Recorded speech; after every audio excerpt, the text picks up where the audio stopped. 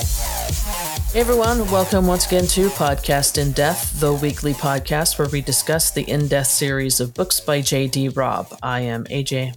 I'm Jen. I'm Tara.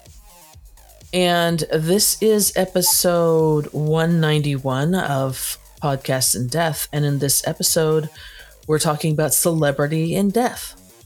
Woo! Which is, did you say was one of your favorites, Tara? I don't know that it's one of my favorites. I just enjoy it. Yeah. It's a fun book. It's one of those books where it comes off such a heavy book that it's nice to have kind of a lighter book to follow it up. Right. And not to say any murder mystery is ever light, but in the grand scheme of these books, this one compared to New York to Dallas is light. Yes. Right. So true. Yeah. And it's a hard one because it's like the main person that dies in this one is a person we don't care about. Yeah, no. Like, we don't even like that bitch. It's hard. It is hard to kind of get up enough emotion about that death because you're like nobody liked her, so you know. Yeah, I mean, I felt more sorry for the private investigator than I did for her. Mm-hmm. Yeah, same. Yeah. So even though he was kind of shady, I mean, at least people liked him. You know, I mean, he seemed to be a decent human. He just did some shady shit. But yeah, I mean, some of our favorite characters do that. Shady shit. So I've done some shady shit. Hi, Roarke. Yeah, we're talking to you. We're talking to you, Roarke. So, the theme that I found for this book is want. Things that you want, things that you want and you can't get, or that's a good one. What you could do, what you do to get something that you want, right? Yeah, I like that. You see it in like the very first chapter. It was hard because the very first chapter, you're seeing the movie being filmed through Eve's eyes, right? Then she starts talking to Marlo and stuff like that, and you're like, and I was reading through that and thinking like, what is I can't see anything here that would say anything to a theme. And then at a certain point in the book, it says that the director wants authentic. She asks Eve, how does the sets look? And Eve said, it looks really good. And Marlo says, Roundtree, the director wants authentic. And what he wants, he gets. Which is kind of a theme for this book, I mean, that's why the murders happen because, people want things. People want things, and they have to do what they can to get them. Not only the murderer, but also KT. Yeah. Yeah. And that's a big theme there because there was that point where her brother comes in and talks to Eve, and he tells Eve about, how she would use their mother to get against their father to get what she wanted. And yeah. We're like, we already didn't like her, but then right. We're like, we were justified in not liking her. After that happened, it was like, she's trash. She is really trash. Yeah. I mean, I feel like I already thought she was trash. Like the way she was possessive with Matthew. Right. That was the stuff with Matthew and like the way that Julian reacted. Those were the things that made me go like everything with Marlo. I was like, oh, she's jealous, which is also not excusable. But I was like, okay, we just have a little jealous bitch. And then we're like, oh my God, she's like possessive with Matthew. She's a bitch to Julian. She's a bitch to everyone. Yeah. They're threatening like Andy's family. Like it just, you're like, no one likes her. Yeah. Right. For good reason. Yeah. For good reason. Even like how she treats, what's her name, who works for Asner. Yeah. Yeah. Well, now she treats Peabody the first time she meets her. Yeah, she treats Peabody like, she's like, whatever. You don't say that shit. Yeah. You're rude. So also, I mean, when I'm looking at the theme, I'm looking at things that Eve says in relation to, or thinks in relation to her and Roarke's relationship. Mm-hmm. And there was a point in the book where she's coming home from being at work, And she's thinking, she says, she drove through the gates, rolled her shoulders back. One evening, she reminded herself as she saw the glory of home. And then it says, next time she had a full evening free, and if the weather stayed mild, she and Roarke would have dinner on one of the terraces, do the whole wine and candlelight thing, maybe walk around the estate in the starlight.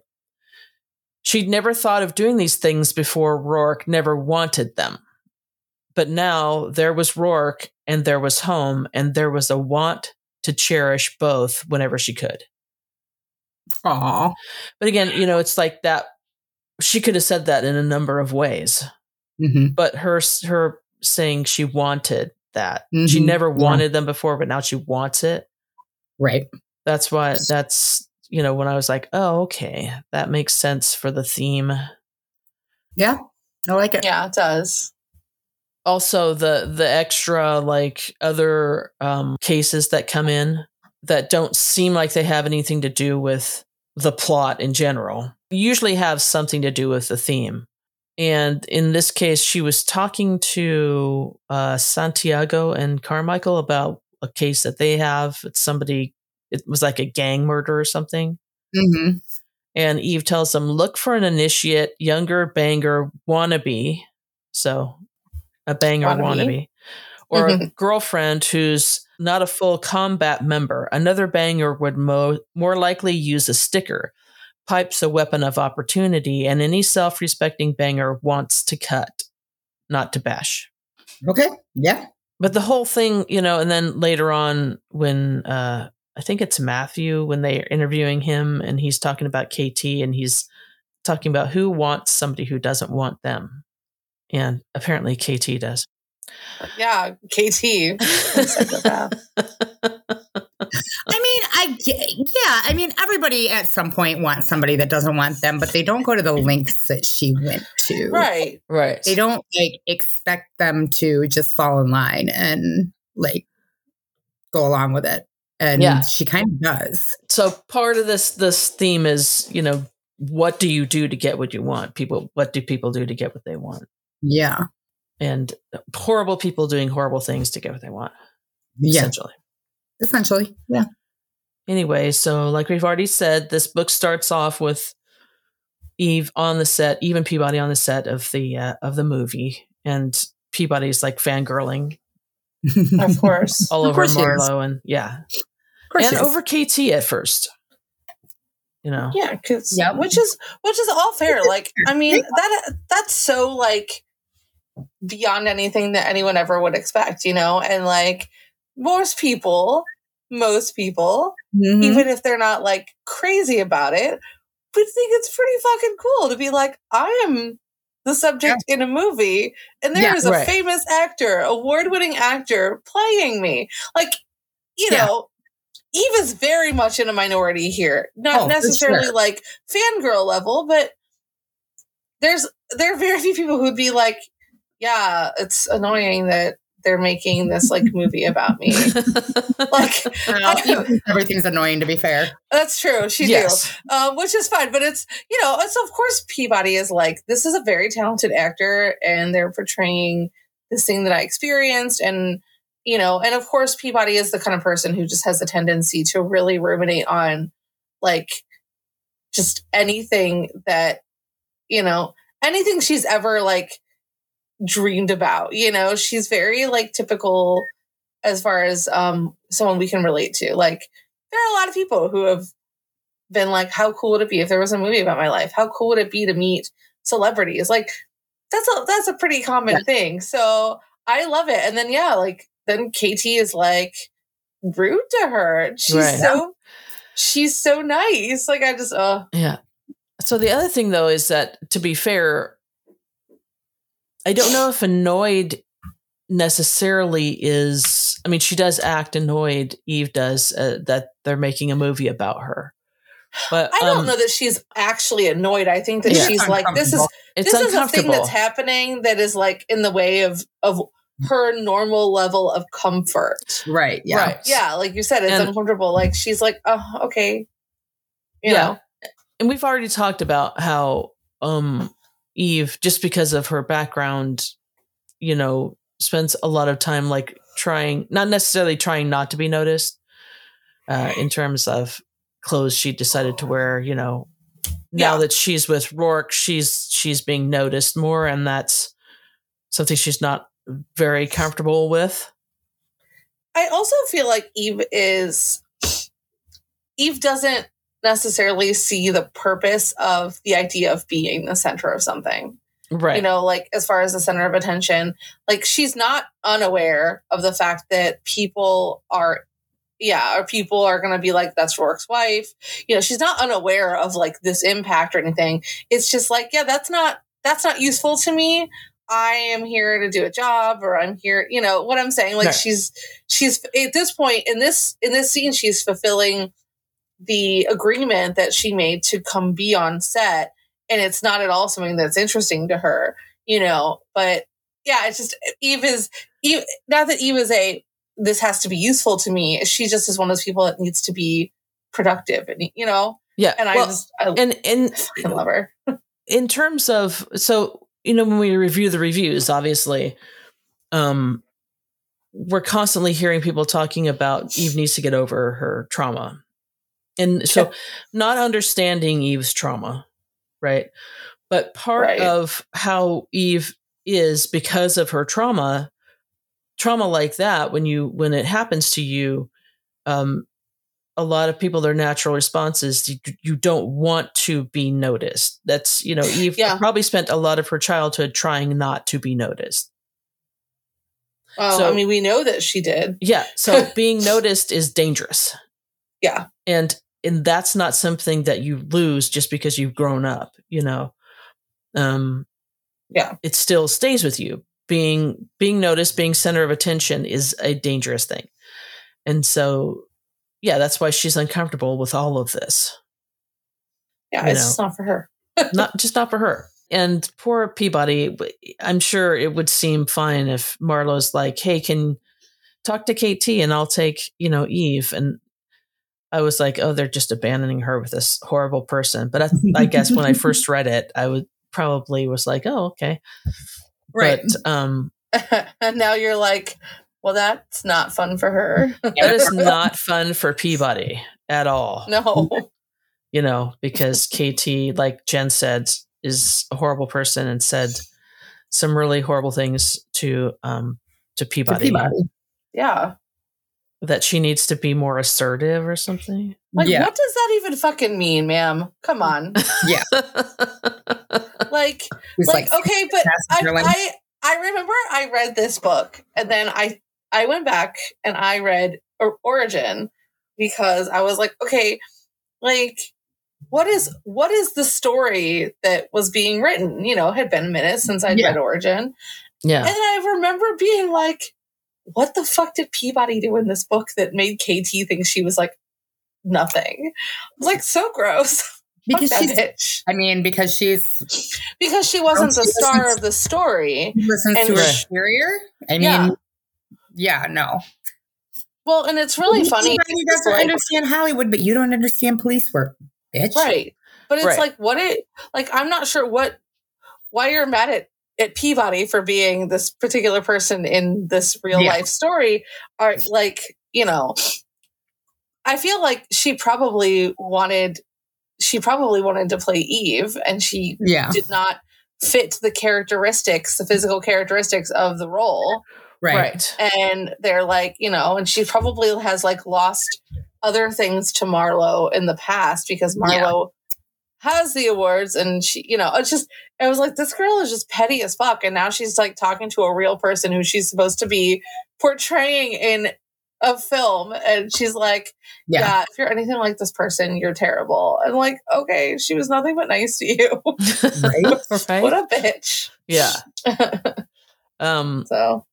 So during the time that Eve is with Marlo, she gets a call, and there's another murder. She has to go out and investigate, and Marlo's all like, "Oh my gosh, you got a call!" Like right when we're. So it's so funny that Marlo's kind of fangirling over Eve. I love that Marlo fangirls over Eve. She's like, just like any of the other people that Eve walks to the door and like, oh my God, Eve Dallas is here. And he was like, yeah, there was a murder down the hall. Like, right. You know, it was like, it's that same like energy. And this I is love like, it. But the first time she's getting it because she gets it after the movie comes out. But yeah. You know, yeah. Right. But Marlo's all, oh my God, it's Eve Dallas. And she's like, oh, okay, whatever. She's like, I'm just me. I don't know. So even Peabody investigate this murder and it's kind of open and shut. Yeah. They close it pretty quickly.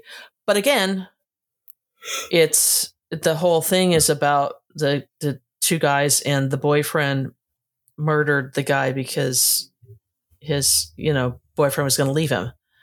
So he wasn't going to get what he wanted. He wanted like marriage and all of that. He wasn't. They were married. The guy was going to ask for a divorce. Cheating on her. Oh no, he wasn't. Was he cheating on him?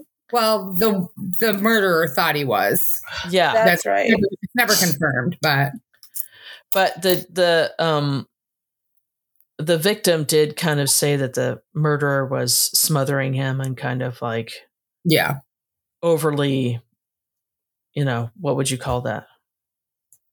Possessive, asking him where he is all the time and stuff like that. So he's like, I can't do this, and he talked about getting a divorce. Yeah.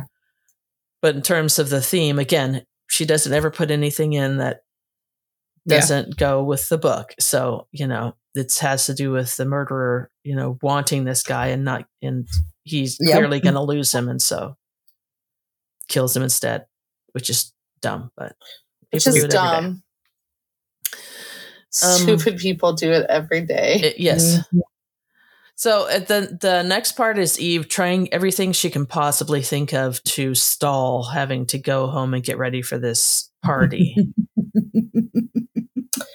Just typical Eve. Yeah. I just think it's funny. You're stalling. I am too. Yeah, right? Oh, it's so funny. And it talks about her like going out into the bullpen and like, poking into other people's like, you can just, so what are you working on? So what are you working on? Do you need my help on anything? And like, you could just see her do that, and they're all like Dallas. Yeah. we actually don't really see them do that, but we know they know. Yeah. Yeah. So especially Peabody. Yeah. Yeah. So fucking funny. And Peabody asking her like what she's gonna wear. He's like, I don't fucking know. Like Peabody's like, she's like, I don't even know what the fuck that means. Right. She never has a clue. She goes home and Roarke says, "This is what you're gonna wear." Right? Yeah, like why do you even ask her those questions? Call Roarke, Peabody. Yeah, she's like, Roarke is what his wife is going to wear because she doesn't know. And you should know this now. She should know by now to call Roarke. I now need the scene. Where Nora writes where Eve comes home before an event and Roarke is on the link with someone and they're talking about Eve's like dress and she's like, who the fuck are you talking to? He's like, oh, it's Peabody. Like she's figuring out what she needs to wear tonight. Yeah. Like I guess like talk to Mavis. Mavis probably knows more than Eve does. Right? Yeah. Well, and Mavis is helping you get ready. So well, sometimes for this event, I think that he made her something new. But like sometimes she will wear something that's already in her closet, still made by Leonardo. Right. But still, like Peabody, just go to someone who's not Eve. The scene would be Peabody asking Eve like what she's wearing, and Eve's like, I don't fucking know. And then Peabody right away getting on the link and saying, Roarke, can you tell me what Eve's wearing so that I so that I can. Yeah.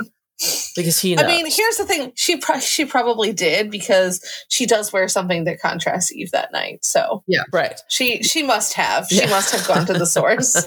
So, and the other funny thing is Eve being annoyed by Trina leaving her all these instructions. She has to do all of this stuff, and then Roarke comes in, and all he has to do is shower. Yeah. And I have to shave. Oh, yeah, and you don't have to shave. Like, okay, and I thought, that's not. You don't want to make that comparison, Roarke, because you only have to shave a portion of your face, whereas you're asking her to shave her entire body. Right. Yeah. So, or at least her legs. Yeah. So shut up. So don't give me that. Well, I had to shave. Well, yeah. So the fuck did she? Yeah. So fuck. Yeah. So that's shut up, Roarke. That's not a thing that you have up on her or anything like that. So funny. It's not enough. No, it's not enough. I'm with Eve on that one. Like, it's not enough. Women have to do so much more than men. 100% though. Yeah, it's not really right. sucks. It's bullshit, honestly. So, it really is. So they get to this party, and there's a lot of fun moments when they first get to this party. Them, meeting Marlo and other people in the cast. Marlo asking her like about the case, and she's caught the killer within hours. It's not hard when the killer's a moron. So I feel like most of her people are always like, we don't see any of Eve's, other cases, and like we only see the serial killers. We don't see when people kill one person. Yeah, because mostly those people are morons, and she catches them quickly. Like that's right. That's why we don't see it, because it's boring. You can't make a book out of that. You can't make a book out of that case. No, it's like not even a chapter. Right. I also feel like we've definitely had a similar murder in the past as another like throwaway murder. Not throwaway, but you know what I mean? Like we've had which is fine. I can't think of right off the top of my head, but yeah, you're right. That's fair. And I love the part where Mira and Mr. Mira come in and Eve sees him and says, God, he was cute, Eve thought, in his spiffy suit and mismatched socks. She felt more relaxed just looking at him. And then later on says to Mira, his socks don't match, and Mira's all annoyed. She's like, damn it. And he was like, no, it's cute. It's adorable. I kind of love when Mira is like annoyed at something. Because it's like, she's so charming about it. She's like, damn it. God, yeah. Of course, this is my life. It's just great. Yeah. And then there's the part where, so Eve and Marlo are talking, and then Roarke comes up and says, ladies. And Marlo's right away like, oh my God. And Eve's like, it's just Roarke. It's just Roarke. It's Roarke. It's what? Fine. I don't understand. Says the woman who also is like, she'll look at him and be like, wow, I still can't get over him. Like, God damn it, Eve. Come on. It's like when it was like early on in her relationship with Louise, and Louise is like, are you kidding me? Really? You say shit like this? Yeah. And you have Roarke. So, and then Peabody comes up to them, and right away Roarke says, because Roarke loves to flirt with Peabody, Peabody, you look delicious. And when he says that, Marlo's like, oh my God. So Marlo's impressed. And then, what's his name? Matthew Zank comes up, and he's playing McNab, but he's in a nice suit, and Eve's like, hey, McNab, look, this is how you would look if you dressed like a human. You dress like a human. And then Mavis comes up, and she's got a camera, and she's taking pictures, and she says, I'm making an ASS of myself, but I want pictures. And Eve's all, the kid's not here. You don't have to spell ass. You don't have to spell things. And then she like, she says, habit, ass, shit, but God, that felt good. Go Mavis. I mean, I respect that. Somebody that doesn't, for sure. That doesn't cuss in front of their child. I respect that a lot more than people taking videos of their kids saying cuss words because they think it's funny. Right. Don't cuss in front of your kid. They'll learn cuss words eventually. If your kids cuss, that's your fault. Right. But okay. You do you. People that cuss in front of their kids. I do think it's funny when a kid's trying to say something and it's obviously trying to say something else, and they're like, and that's it ends funny. up being like, yeah, that's what I'm saying. I think that's funny. So funny when it ends up being like fuck when they're trying to say fork or you know something like that. I think that's really My sister and I did that to my brother. He's so much younger than us, and he was really bad at T's, which is funny because his name is Tyler, and we'd be like, we'd pull a little like toy fire truck and be like, Tyler, what's this? And he'd be like, firefuck. Yeah. And we were like, we thought it was funny as hell because we're obnoxious asshole older siblings. Yeah. Right. My mom would be like, don't do that. That's so Yeah. cute. But like my mom swore around us when we were growing up, but also she like put the fear of God in us. I remember the first time I accidentally swore in front of my mom, she was like shocked. She Yeah. was like, Right. wait, what did you say? Yeah. Well, my dad still yells at me when I swear in front of him. Like, young ladies don't swear, Jennifer. Like, Oh, okay. really? Do you realize I'm not so young anymore, Dad? Like, Right. Yeah. Well, and I think I told you guys the story of me with Caitlin. She was like 10 or 11 years old, and we were like singing the name game, you know. Uh-huh. Yeah. And just randomly, because I thought it would be funny, I told her, "Let's do Chuck," and she no. Chuck, Bo, Buck, Banana, Fana, Fo, and then her eyes got really big, and she looked over at me, and I just started laughing. Oops.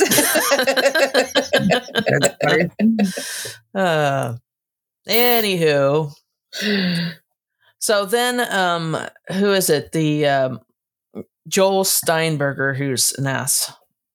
Oh, yeah, he's terrible. From the very beginning, comes over and he's all telling Eve, you know, Detective Peabody is going to do a cameo for us. We'll get you in there too. And Eve's like, no. And he's like, nope. It'll be fun. We'll see you get the full glamour treatment. Oh, Who God. doesn't want to be a vid star terrible. for the day? And she's like, me. Yeah.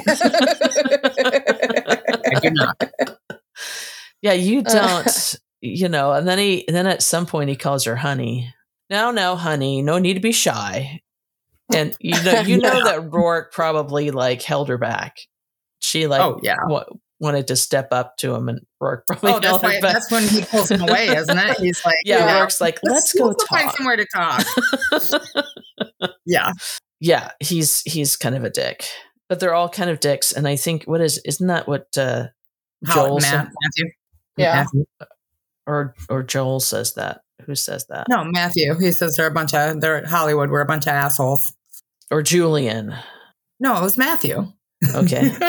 Is it Matthew? Yes. Yeah. I thought it was Julian. Marlo. Yeah, because so Julian's like kissing everyone.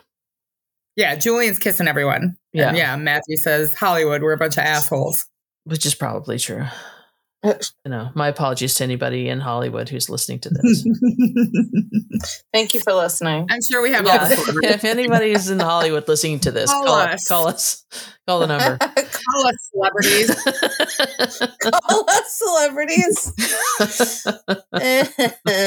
We're still waiting for John Stamos and who else? Yeah, Rick Springfield. Anyone famous really wants to call us. So then they're at dinner, and so I did want to talk about like they didn't really say as far as Julian is concerned whether he's like what nationality, right? But I thought it was interesting when you listen to the audiobook. Susan has him have an Irish accent the entire time. Entire time, because it sounded like he was American to me, because there's a few times that right. So that's why I was Marlo like, talks about him working on the accent and that sort of thing. Yeah. So, but I was wondering if she did that because she thought, well, maybe he's some kind of guy that's like a method actor that like he gets immersed in the character, and that's maybe. Some people do that. Like I just want to do the accent the entire time. Right. Or maybe she made the choice because maybe we'll ask her. Yeah. Because it would be harder for her to go back and forth with his character. Just find one voice for him. Yeah, I could not imagine how to figure that out. But it's a Roarke voice, but not a Roarke voice. I mean, she definitely makes Julian sound different from Roarke, which is amazing. Mm-hmm. Yeah. Yeah. So, yeah, they're talking back and forth at the dinner, and Julian is saying a lot of complimentary things. And one of them is that, because they're talking about how the sex scenes are going to like burn up the screens or whatever. And Eve is like mortified. Right. And then Roarke says, KT is, Roarke says, like, steady, Lieutenant. And that's when Julian starts talking about, see how he says that? like he's really studying Roarke. Like he's he says it because he respects your rank and says to Roarke, you respect her rank. And Rourke's like, sure, also he loves her. Yeah, that's when he says, no, you're right, but it's up there and you like each other and the trust and the two of you going down into that secret lab, risking your lives. And that's when KT says, oh, for Christ's sake, give the ass kissing a rest, Julian. And she's telling like, you're acting like, you and Marlo are the only ones in this goddamn vid, and the two people you're trying so hard to mimic are the only ones who count. It's insulting. Why don't you give it a fucking rest and set up your threesome with Marlo and Dallas on your own time? Some of us are trying to eat. She's such a bitch. Right? Such a bitch. And it says, in the beat of horrified silence, Eve studied KT down the length of the table. Peabody? Yes, sir, Peabody says, shoulders hunched. You know how I occasionally mention the possibility of kicking your ass? I term that as regularly, but yes, sir, I do. You may get the chance to watch me kick your fake ass while you sit comfortably on your own. That's an opportunity that doesn't come around every day. And KT says, you don't worry me. And Eve says, I ought to. Anybody who shows their ass that big in public is just asking to have it kicked. But maybe it's better to just leave it hanging out there all pink and shiny while the grown-ups talk. Go, Eve. So, yeah. It's so great. So, yeah, then after dinner, they go to this media room that Roundtree has in his house. Eve says to Roarke, hell of a deal here. And he says, yes, it is. She watched the way Roarke studied the massive screen, the arrangement of thick cushioned leather chairs, cozy sofas, and lighting in the bar. I can see the wheels turning. And Roarke says, I've thought of doing one, but I hadn't decided on design, layout, or location. And she says, you just like the really big screen. It's a man and his dick thing. And Roarke says, it may be, and I do enjoy indulging mine. And Eve says, tell me about it.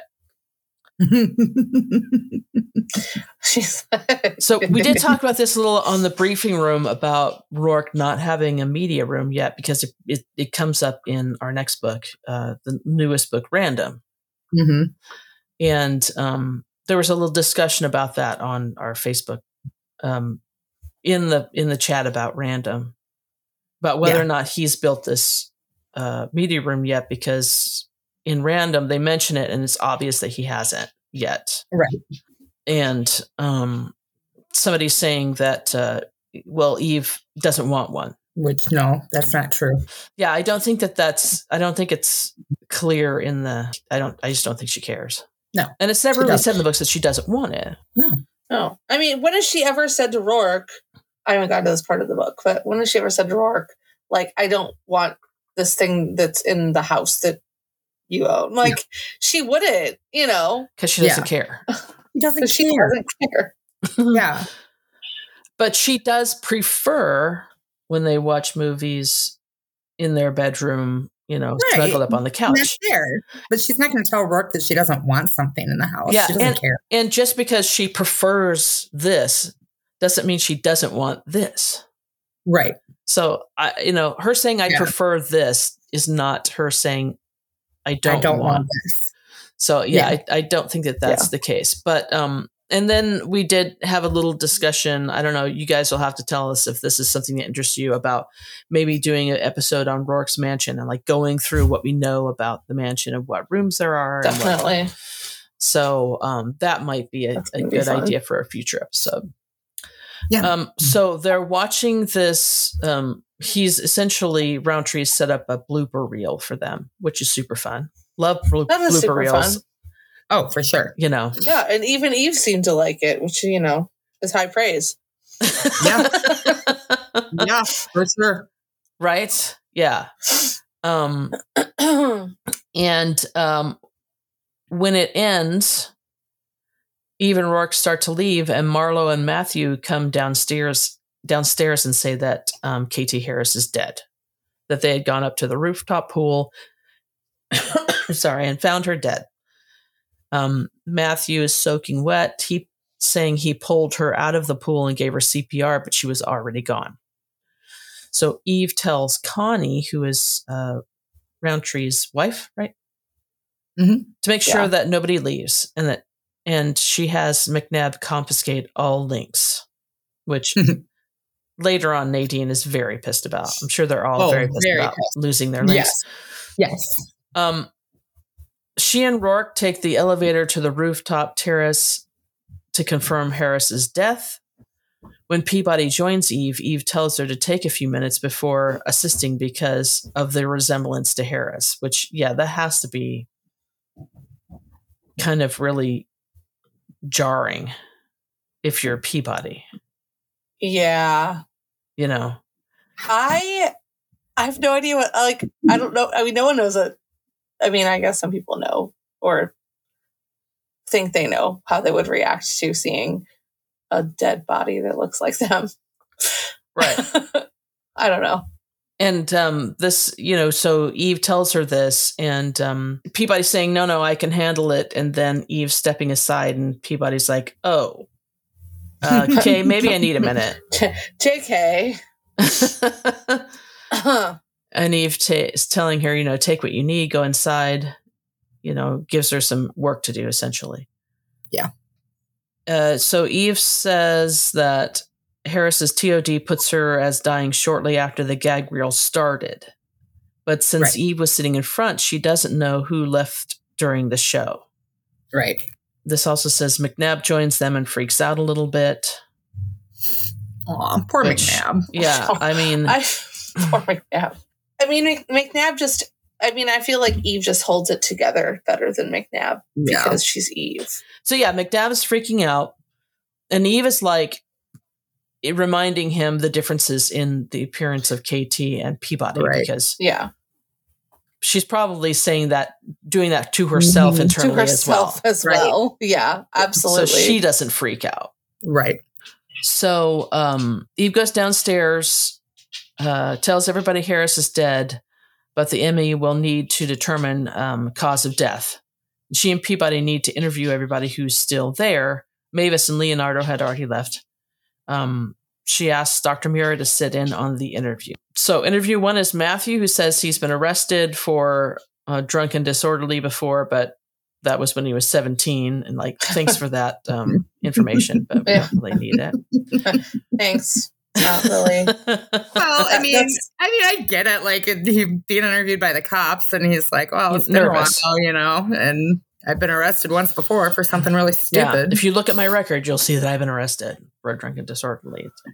He's just very upfront. Yeah, just a good indication of his honesty. Obviously, right.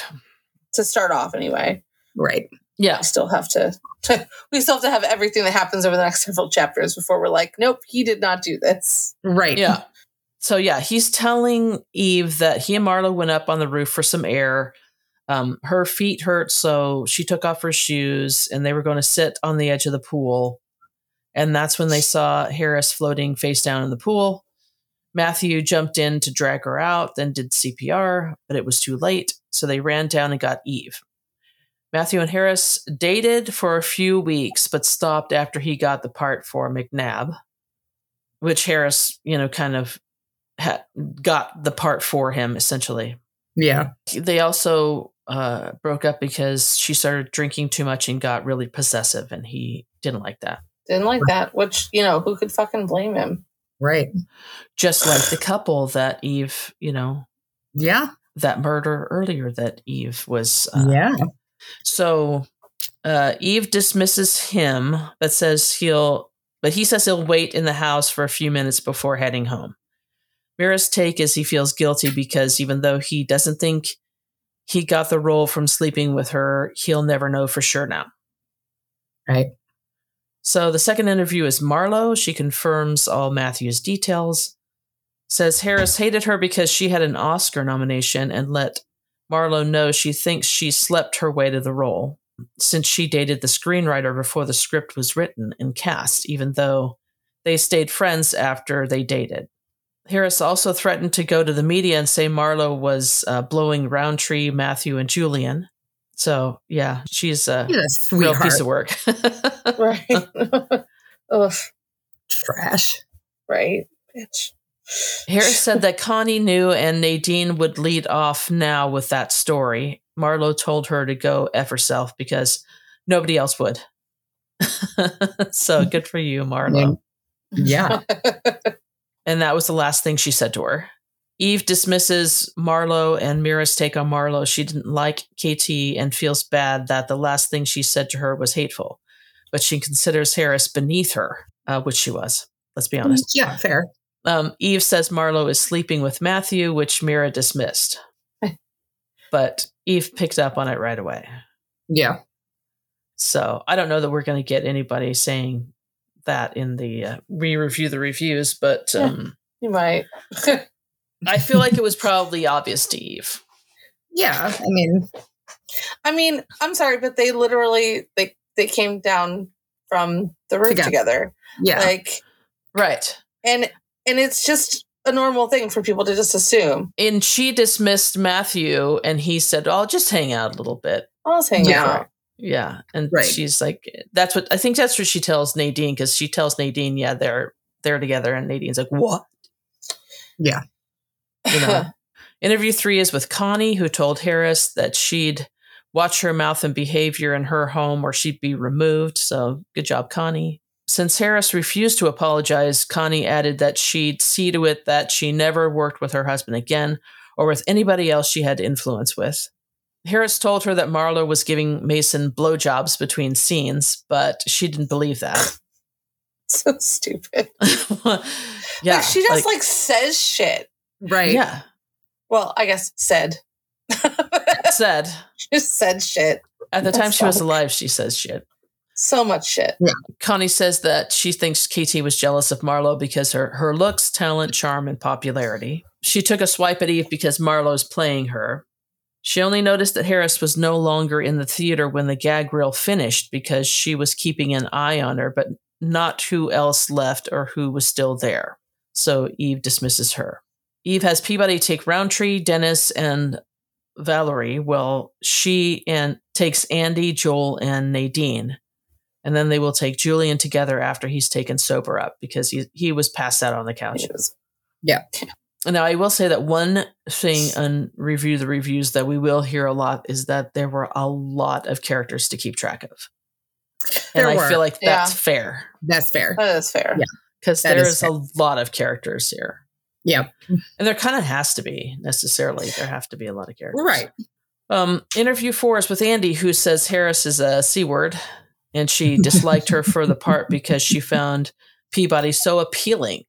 So, yeah, and that had to have been hard. Like, if you're somebody that loves Peabody and then you're behind the scenes and the person playing Peabody's an asshole, that would be kind of hard to take.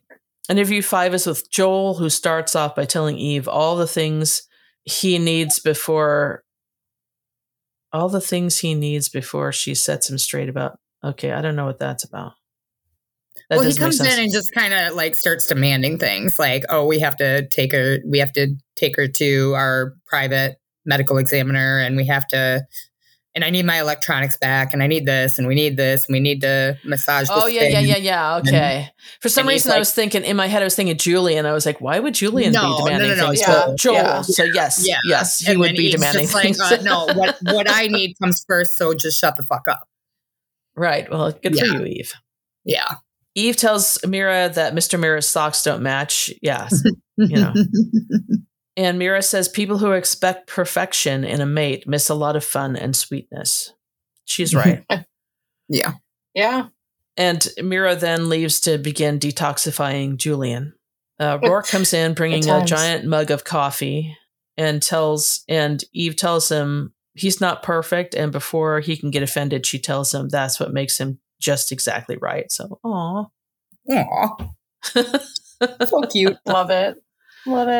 Interview 6 is with Nadine, who's pissed off that her link and PPC were taken from her. She's worried about being scooped on the story, and she and Eve butt heads. Yeah. Which, chill the fuck out, Nadine. I mean, seriously. Calm down. I love Nadine, and I'm like, I feel like Nadine approaches every single one of these like, how far can I push? How far can I push? How far? And like, it's like, just stop, maybe. Like, listen, I love when she pushes Eve. It's always entertaining, but like this one, it's like, I don't know. She's like, she's scooped.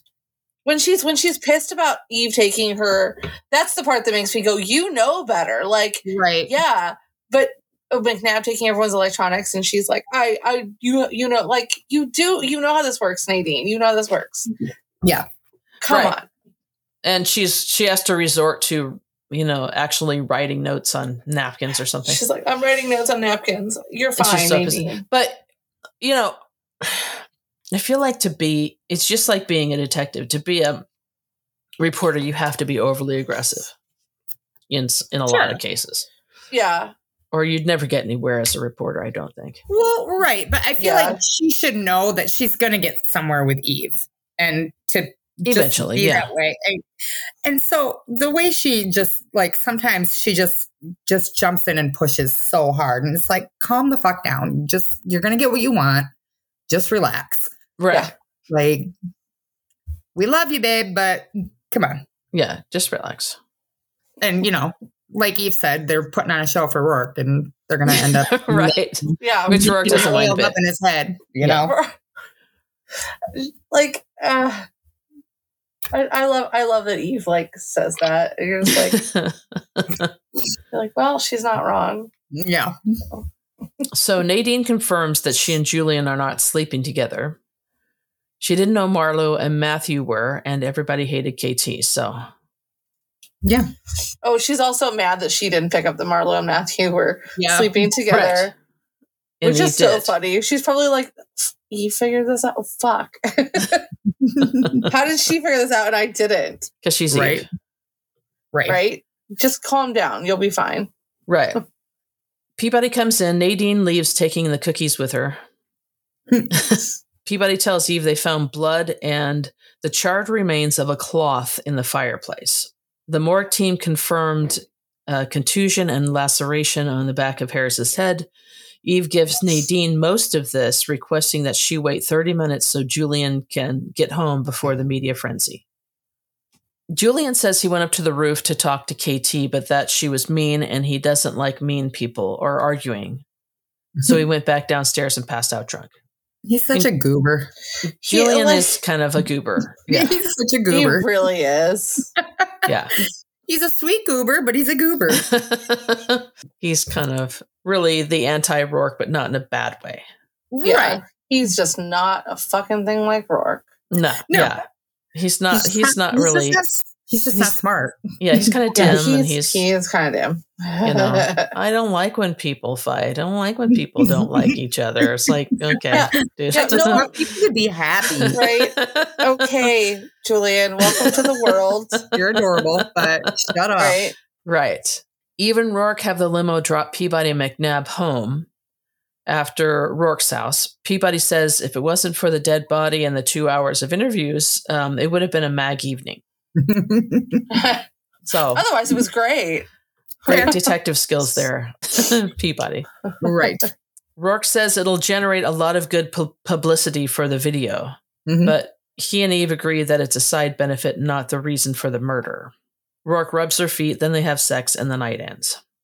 I'm sure there was more to that.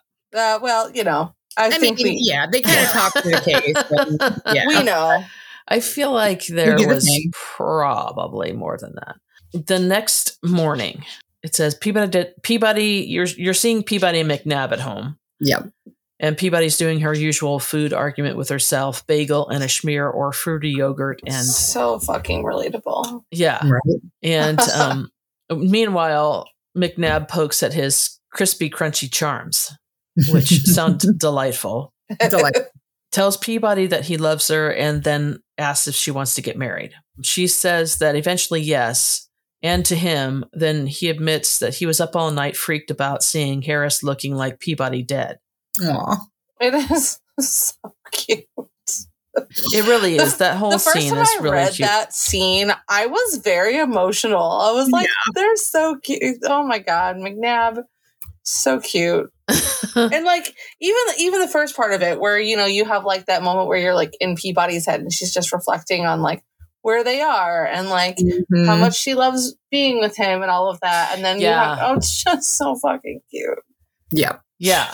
Honestly, to me, like I found that to be one of the most romantic moments of the entire series. I mean, yeah. It really is. Because it's I don't know, like it's just very like it's kind of unexpected. Yeah. Like obviously McNab reacting poorly to what happened was not unexpected, but just like the realness of the idea of being like, oh my God, am I wasting time? Like I just had this shock, you know? So sweet. Yeah. Right. Yeah. And it's funny because Peabody says to him, you know, we don't want to get married now. That's for grown-ups. That's for grown-ups. Well, yeah. And then she says, we'll have a big, crazy wedding, a mag wedding, get married and have kids. It's fun to think about Eve at Peabody and McNab's wedding. Right. Or during it, or during the planning. Oh, God. So if we ever get to see that, that'll be fun. If we ever get to see that. In the meantime, we can just speculate about how amusing it will be. Yeah. Yeah. So then it talks about Eve being at the morgue. She got there before Peabody and coming into the room and Morris saying to her, like, I'd hope Peabody would be with you. And Eve says she's on her way. And he says, I'm not sure what to call it. Really, the resemblance is only surface and yet. And Eve says, I know. So everybody's kind of having a moment. Like it does look like Peabody, but it doesn't. But, you know. Yeah. And which is fair. Yeah. Eve says something about, he says something about, do you want coffee? And Eve says, not that coffee. Yeah, not that coffee. And he says, I don't know if it's a good thing or a bad that I've gotten used to it. And Eve says, I could hook you up with some real. And he says, if I had real coffee here, there'd be a stampede. Even the dead might rise like zombies. I'll stick with foul, avoid the horror. And Eve says, I don't think real coffee is going to make Harris rise up and bite your throat. And Morris says, brains. Zombies eat brains. Yeah. Get it right, Eve. Zombies eat brains. And Eve's like, okay, that's just sick. Yeah. Which, he's like, Yeah. So great. Good laugh. Yeah. So he does tell her that the cause of death is drowning. Yeah. Because she had water in her lungs. So she was alive when she went in. So they talk about that stuff. And then Peabody comes in and stops and looks at the body and says, wow, still really weird. I think her legs are longer than mine. Why can't my legs be longer? Oh, Peabody. And it says, Morris stepped around the slab, walked up to her. He took her shoulders, kissed her on the mouth. And Peabody goes, wow, thanks. That was nice. Okay. Thanks for that. And he says, it's very good to see you. Aw. And she's like, so far, this is the best morning I've ever had. This is pretty great. I'll take it. Yeah. Because when they leave, she tells Eve, like, McNab asked me to marry him. And Eve's like, what the fuck? Yeah, what the fuck? What? Eve's reaction is great. Yeah. Well, Eve starts off pissed off because she knows that she's late because they had sex. Well, yeah. She's right. Yeah. She's like, well, yeah. There's a reason. So, yeah. And then Peabody tells her, like, we're going to get married one day, not now. We don't want to get married now. And Eve's like, I'm confused. I don't understand what you're saying. And this next line is one that I marked as part of, why I decided wants was the theme. Because it says, I think he needed me to know it's what he wants one day with me. And, and needed to know it's what I want one day with him. And it is. Oh, yeah. That's so cute. So, yeah, then they decide they're going to stop by Mavis and Leonardo's and talk to them and see what they because all this shit went down after they left. Right. When they came over, we have a Bella moment where Bella has just learned to walk.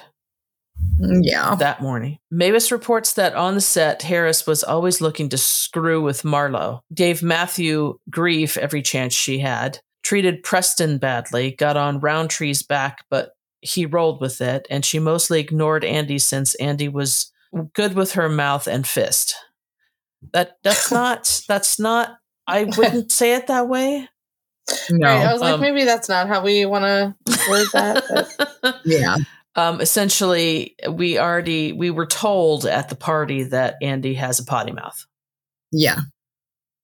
Yeah, and Mavis says something like, because Andy has a mouth and she knows how to use it, or something like that. Like, so right. It had nothing to do with her fists. I don't remember that being said at all. Yeah, although but I guess maybe they're insinuating that she wouldn't have a problem hitting people. She wouldn't have a problem. We don't necessarily that's not really relevant. Right. I don't know. Right. During the party, Mavis saw Harris corner Matthew before dinner, and he gave Harris the finger. Harris argued with Andy during dinner, but after, Andy made an anatomically impossible suggestion and she backed off.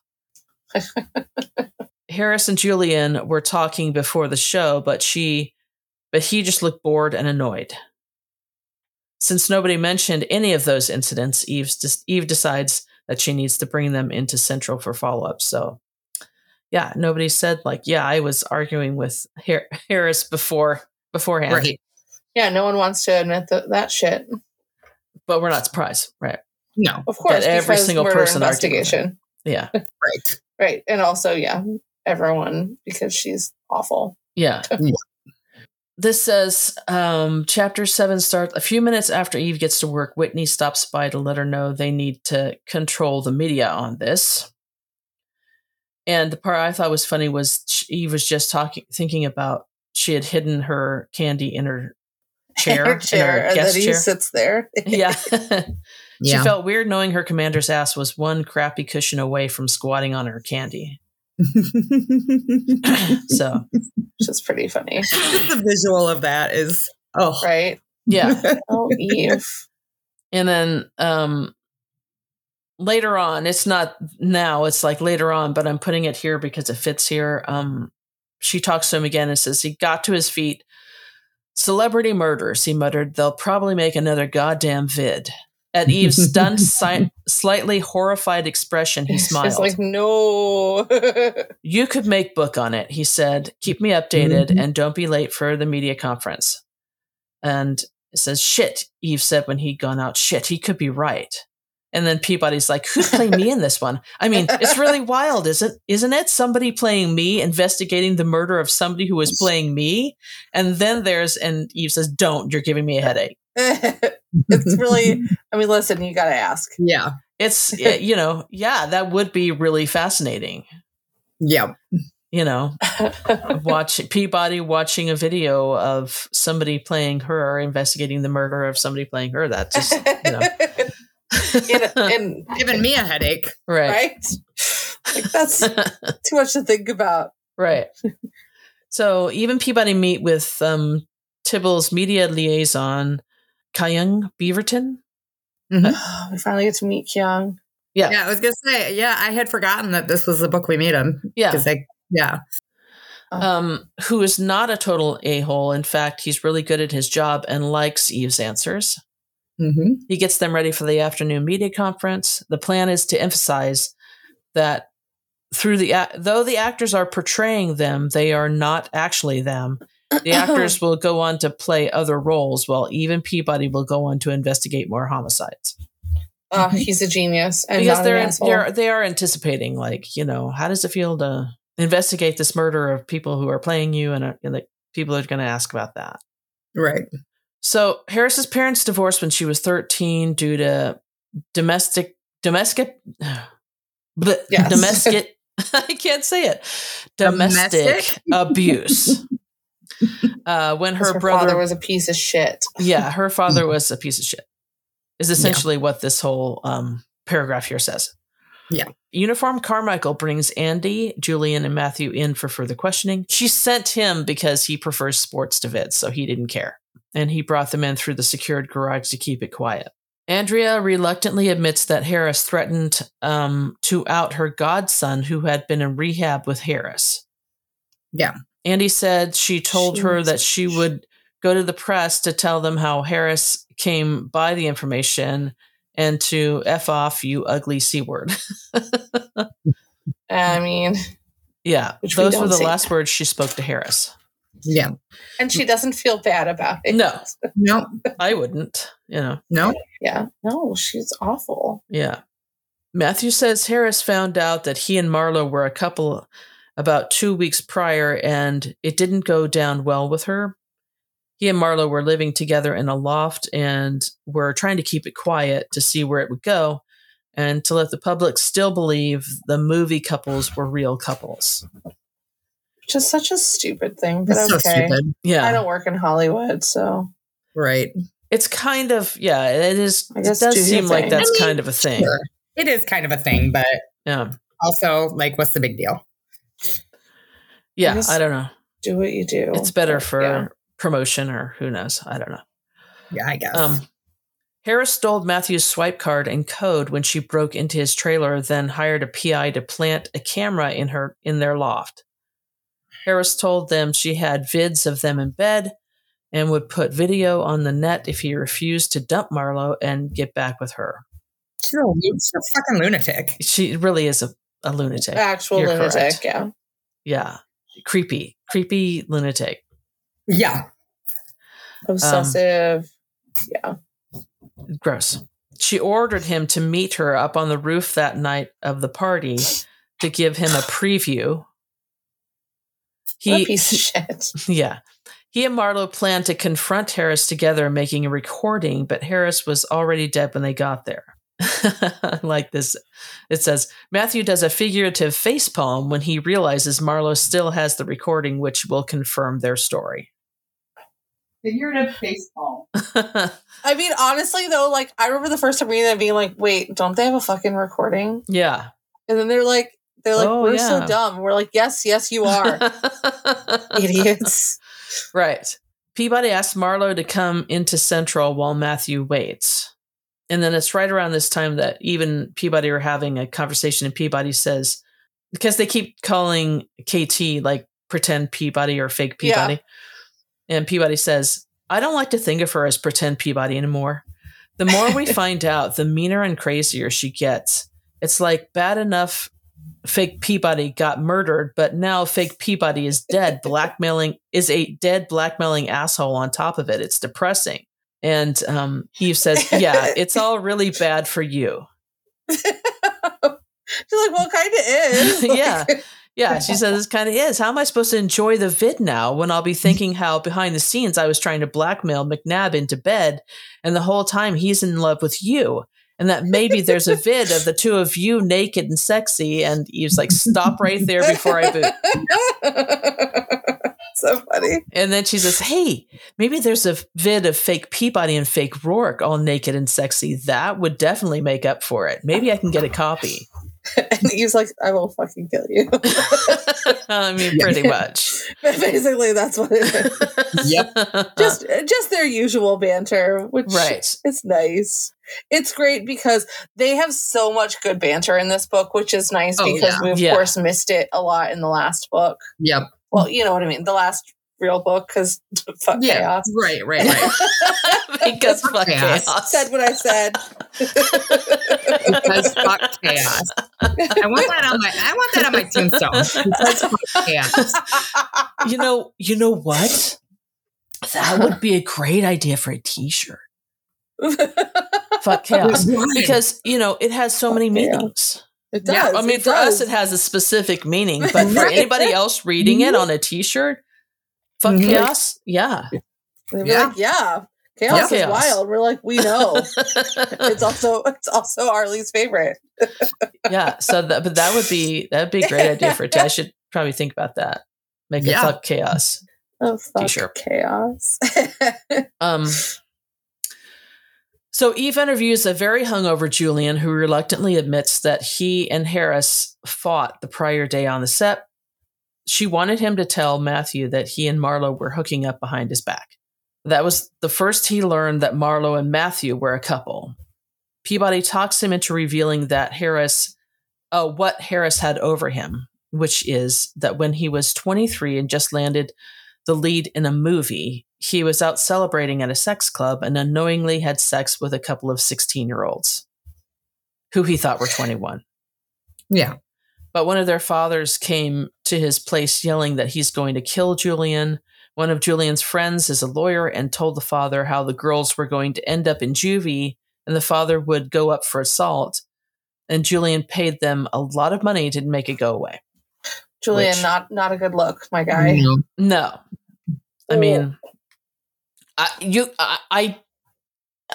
yeah, it's a garbage. It's a horrible situation, but I kind of felt for him in this. Oh, absolutely, absolutely. I feel for him. I mean, not that I do this or did this, but you don't ask for ID when you hook up with somebody at a club. Like you consider they're 21 or right. No, they're in a fucking club. Yeah, club.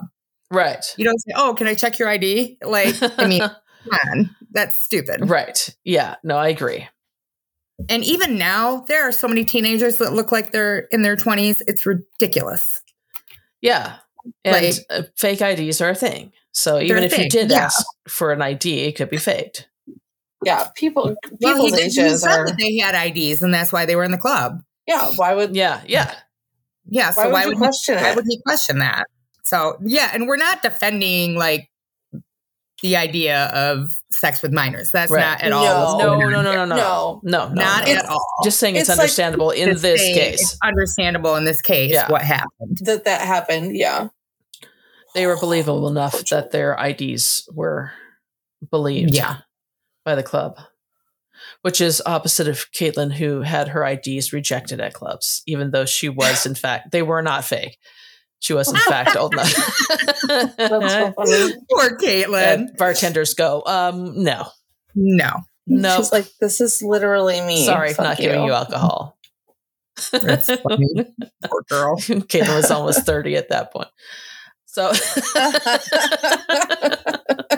Love it. Oh, Caitlin. We love her, but. We do. Harris found out Julian contacted his lawyer friend who told him to stall. Harris confronted him at the party, and he drank a lot and told her to leave him alone.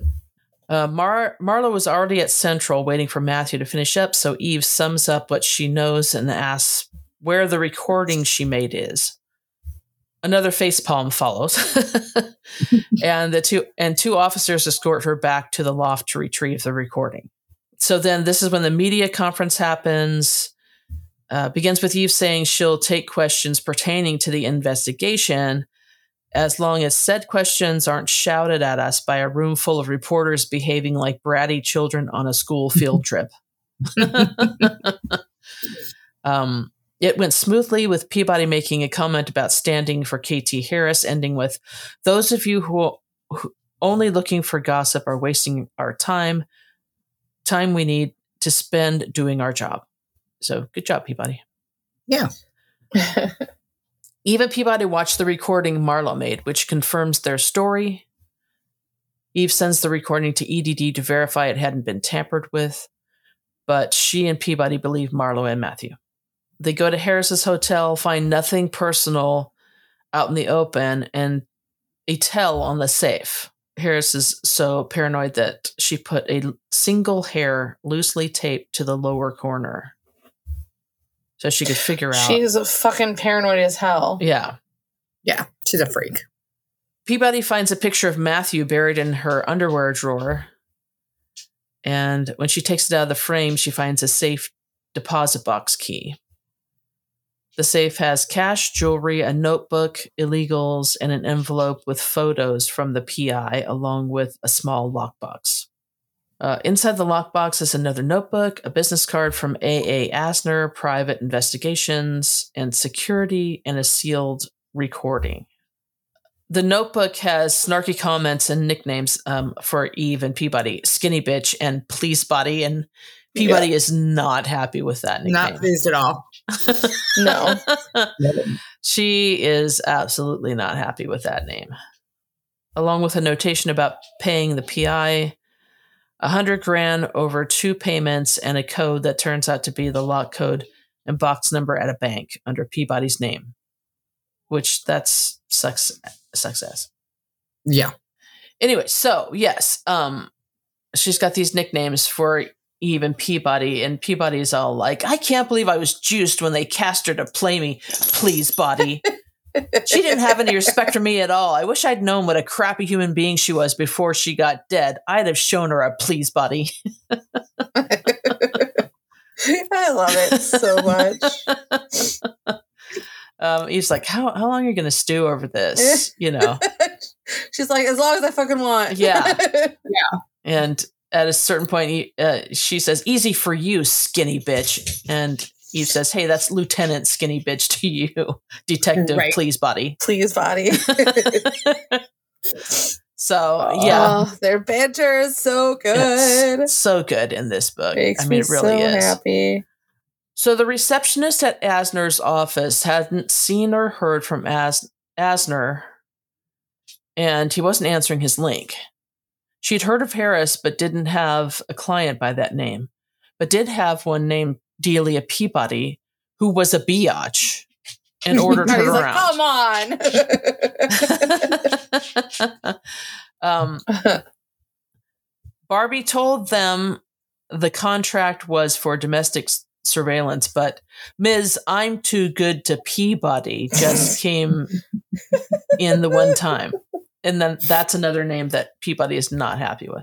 Not happy And you know what? I think Barbie is adorable. I don't freaking care. I think she's adorable and just she's so helpful. And yeah, I mean, yeah.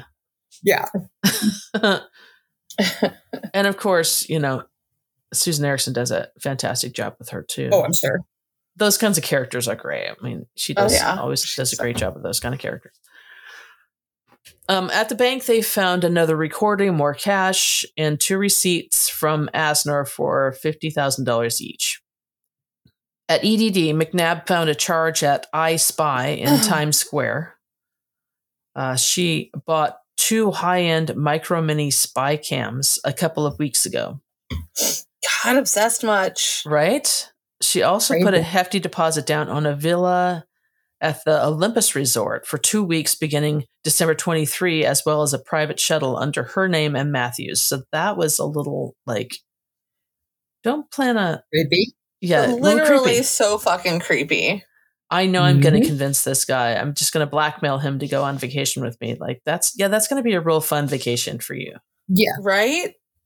I don't think she cares. She doesn't care. No, she doesn't. She doesn't care. Because she's a horrible human being. Yeah, she's literally unstable. The next thing she does is go to Feeney's office so that he can look at the video. And then they have their awkward watching this video together. Right. Which, that would be so awkward. So awkward. No, oops, I didn't think this through. Yeah.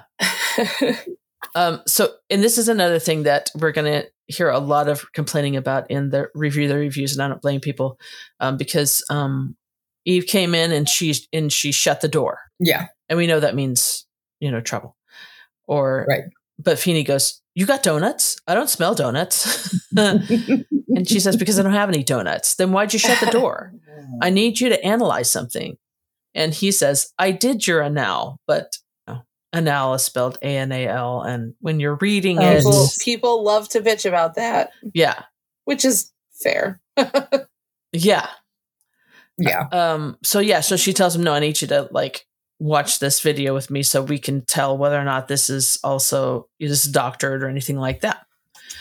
And it says that recording comes on and Feeney says, that's the actress, right? I heard she looked just like you. I don't see it. And Eve said it's closer when she's made up for it. But it's like, it's funny because like everybody else, like, oh my God, she looks exactly like you. You look exactly like Eve. And Feeney's like, man, I don't see it. I see it. So, I mean, that's how it always works, though. People are like, yeah, I don't see that. I don't see that. Yeah. Other people do. They're hearing them talk. They're listening to Matthew and Marlo, you know, talk this and that, you know. Matthew that says something about she screamed at Preston today. I could hear her all the way in wardrobe. She threatened to have him fired because she didn't like the angles he used in the bullpen B-roll he directed. And she says, oh, for Christ's sake. And she made Lindy from craft services cry something about the pasta. I swear she gets meaner and crazier every day. How does she have that kind of influence anyway? Right. Like, we're going to get you fired. Come on. Yeah. Right. When they all know what she's like. So you must know that no one fucking likes you. Yeah. Nobody's going to take your complaints seriously. So shut the fuck up.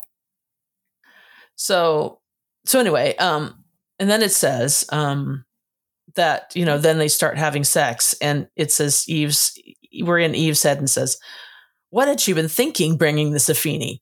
Viewing it with him. Maybe it was stupid, but she knew damn well he was mortified and miserable as she was.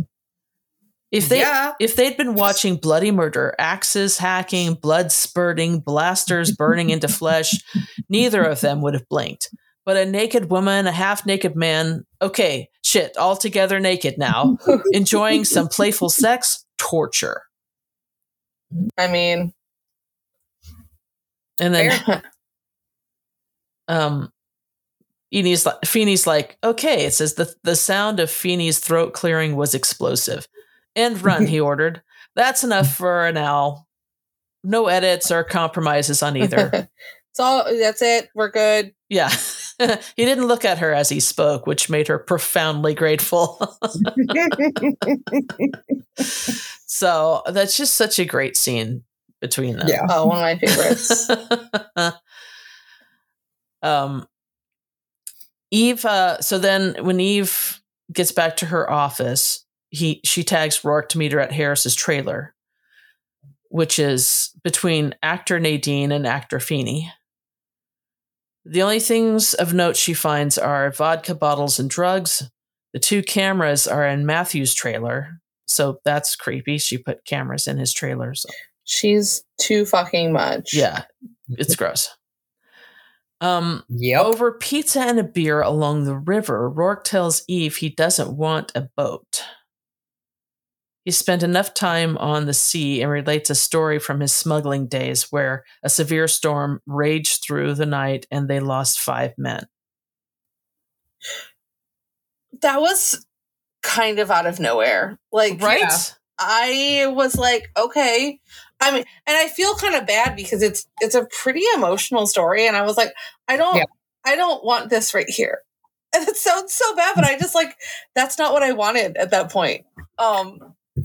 Which just means I'm a horrible person, I guess. But I kind of get why she brought it in. I mean, they got the thing with the boat a little bit later, and they talk about how they're all sailors, but I don't know. It didn't bother me where it was. I mean, I wasn't like, oh my God, I hate this, but I was just like, okay. It was fine. Yeah, it was out of nowhere. I mean, I feel like I had less sympathy for Roarke than I was supposed to because I just was not in that headspace to go with him on that journey, I guess. Okay, and then later on I was like, I feel kind of like a horrible person because I was like, oh, that's too bad. Like, instead of being like, wow, what a horrible trauma that Roarke went through, that I just was not even I don't know, for whatever reason I just was not in the headspace. It's different. Like, remember the time I forget which book it is when Eve learns that Morris's brother drowned. That's in Promises. That's in Promises, right? Mm-hmm. And I don't know. I mean, obviously, it was just so close to everything else going on. Right. But I don't know, for whatever reason, that's a much more emotional book than this one. Yeah, and I think that I just was like, that's sad. And later I was like, that was a trauma that Roarke suffered, Tara. Why are you an asshole? I don't know. I'm just a bad person, I guess. And I was trying to look at this, and I guess I don't know. So if we're going with my theory of this book is about wants, this whole thing started because Eve asked him, why don't you have one of those fancy boats like every other billionaire has? She asked why, and that's why he related that story. Yeah. It also, I guess you could also think about it in terms of that's also something that happened in his life that told him that's not what he wanted. So I think he talks about that convinced him not to do that anymore, or so he says, so he lost one of the people that was with him, little Jim from Liverpool. And she's like, how old were you? And he says, 18, maybe younger. We lost 5 men that night. You wouldn't have called them good men, I suppose, but it was a hard death for them just the same. And still, we got the cargo. So he shrugged a bit into his pizza.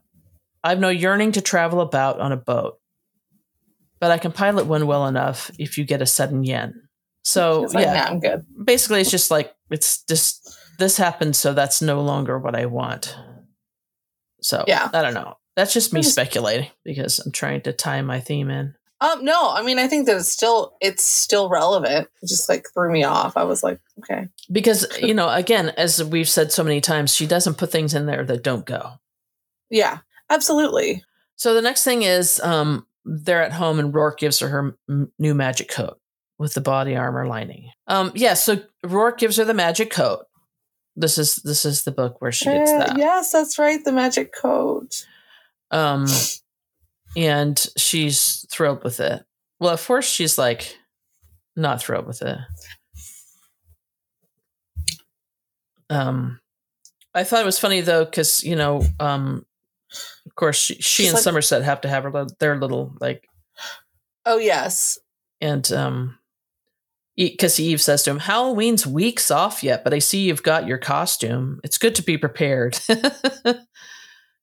And he says to her, "I have a box of your clothes that came with you into the household and haven't been used as rags as yet in the event you want to trick or treat as a sidewalk sleeper." And they're like satisfied with their exchange. and Roarke saying, "A predictable home is a comfort to a man." So he has a present for her, and she is like, "It's not Christmas yet. You should put it away until Christmas." And he says, "It's barely October and you'll want this before Christmas." And he right. Why? He says, "It's not from Cleveland, so sorry." Yeah. Sarah. I was enjoying the Cleveland stuff. Yeah. It's okay. It's okay. There's cool stuff in Cleveland, but Roarke's going to have better stuff. She tells him, "I already have everything. You just keep buying stuff." And he says, "You don't have this, which you'd see for yourself if you'd open the bloody thing." So it's too big for jewelry, so I probably won't lose it. It's clothes because everything I used to have is rag fodder. It's something nice. She gave the ribbon a tug. "So I'll probably destroy it at work. Then Somerset will give me the hairy eyeball, which is just one of the reasons I wish you wouldn't." And then she says, "Oh, there was a flavor to the sound she made a woman might make eating soft, creamy chocolate. Nice." Again, she had a weakness for leather and rich colors, which he knew very well. She pulled the jacket out of the box. She saw the deep burnished bronze suited her just as well as he'd hoped. She says, "It's great." She pushed her face against it, inhaling the scent. "Really great. I love the coat you got me last year." Even as she spoke, she rubbed her cheek against the leather. "I really don't need," and he says, "Consider this a transition." And she saw the label. "Leonardo did it, so it's going to fit. Ha ha, like it was made for me." Because it was. And then, of course, when she puts it on, she's like pretending that she's got her weapon, and she like slid a hand inside, drew her weapon smoothly, and smoothly replaced it. Because that's important. You have to make sure that, yeah. And of course, what is also important is he says to her, "There's a knife sheath worked into the lining. Right side as you prefer to cross draw, and use your right hand for your main weapon." And she's like, "No shit, pretty damn handy." Yeah. And then mimed by crossing her arms and drawing both gun and imaginary knife simultaneously. Because it's Eve. Because it's Eve. And this is when he tells her that it's got the lining, the magic line, thin shield lining that he's been working on. So she's really pleased about that. He tells her that it'll block a stun, and she's like, "Really?" And he said, "Trust me, it's been thoroughly tested. Leonardo was able to make the material and fashion it into the coat. It will block a stun on full, though you'll feel the impact. It'll protect from blaster, although the leather would suffer. And it will block a blade, though again, pity about the leather." And she's like, "Seriously?" And she pulled her weapon and offered it. "Try it." And he's like, no. "No, I will not." then she's like, oh, you don't have faith in your product. Right. He's like, I'm not firing a center at my wife in our bedroom. Yeah. And then she's like, well, we can go downstairs to the range. She's so ridiculous. No. Well, she really is. I mean, wouldn't you want to test it out? Sure. Honestly, I wouldn't want to be the person to be like, Roarke promised, and then, not worry about getting stunned and then getting stunned and it doesn't work. I mean, fair. I mean, you have to know that it's going to work, but still. Eve decides they need to have sex before she watches the Marlo and Matthew sex tape, or else it will be weird. Fair, I guess. That's fair. I still don't know why she needs to watch the sex tape. Again, honestly. well, I don't know. She'll see something. Who knows? Yeah. She's very... Because it was awkward with Feeney, but maybe not with Roarke. It's just very thorough. Well, I think she just watched it by herself. She doesn't even watch it with him. Okay. Which, good. So they go to bed and Eve has a dream about dead and bleeding Stella and McQueen. She goes for a weapon, but it's not there, and then she wakes up afraid. She agrees to tell Roarke about the dreams if he stops altering his morning routine to stay in bed with her. Peabody and Eve meet at Asner's apartment. Peabody in her bright pink boots from Texas. And Eve in her magic coat. Which Peabody, of course, there's a whole scene of Peabody like, oh my God. She's like, I want to touch this. And she's like, don't touch it. No touchy. And then tells Peabody that she can stun her later so they can test it. Which, yeah, what a pal, Peabody. Right. Eve, every now and again, like, there's certain situations happen where Eve is like, yeah, you can stun me, Peabody. Peabody's like, is this a fucking trick question? Right. Like, is this a test? What do I do? So, yeah, and, of course, Peabody's like, oh my gosh, first of all, she loves her pink cowboy boots. Yeah. I think they're going to be my signature footwear, which they are. Yeah, they are. And then she snuck in a stroke along the sleeve of Eve's coat. She said again, ooh, ultra squared. It's like butter. And Eve says, if it was like butter, it'd be melting all over me. And Peabody's like, it sort of does. All gushy and soft. So completely uptown. Isn't she like gushy? The fuck is that word about? Right. No, I think Nadine says it later, and that's when she's like, what is that word? Yeah. And then, of course, Peabody says, the belt detail on the back, it highlights your butt. And he's like, what? Peabody's like, no, in a good way. Are you looking at my butt? Not a skanky way. Yes, because Eve is worried about being skanky. Right. And then that's when Eve says it's lined with body armor. And Peabody says the jacket's like the car. And Eve's like, is this a riddle? And she's like, no, it's an ordinary thing. Well, special, but a jacket, right? And the car, it's ordinary. It even looks it. But both of them have the special inside. Cop special, especially, so he gets you. That's even better than a just because present, which it is. Yeah. Yes. So Asner isn't home, and his neighbor, Jim Buddy, said he missed game night, so he figured Asner stayed in his office all night. At Asner's office, they see the light isn't on and the door isn't secured. The reception area is trashed with the computer missing. The inner office was in the same condition with the addition of a dead body. Like, oh, well, look what we found. Yeah. Yep. Asner was bashed in the back of his head multiple times with a replica of the Maltese Falcon, and his wrist unit and wallet were missing, along with all of his electronics. Since there was no sign of forced entry, Eve figures he knew his killer and had arranged to meet him. Barbie and her date Bobby, an attorney who works in the office next to Asner, arrives.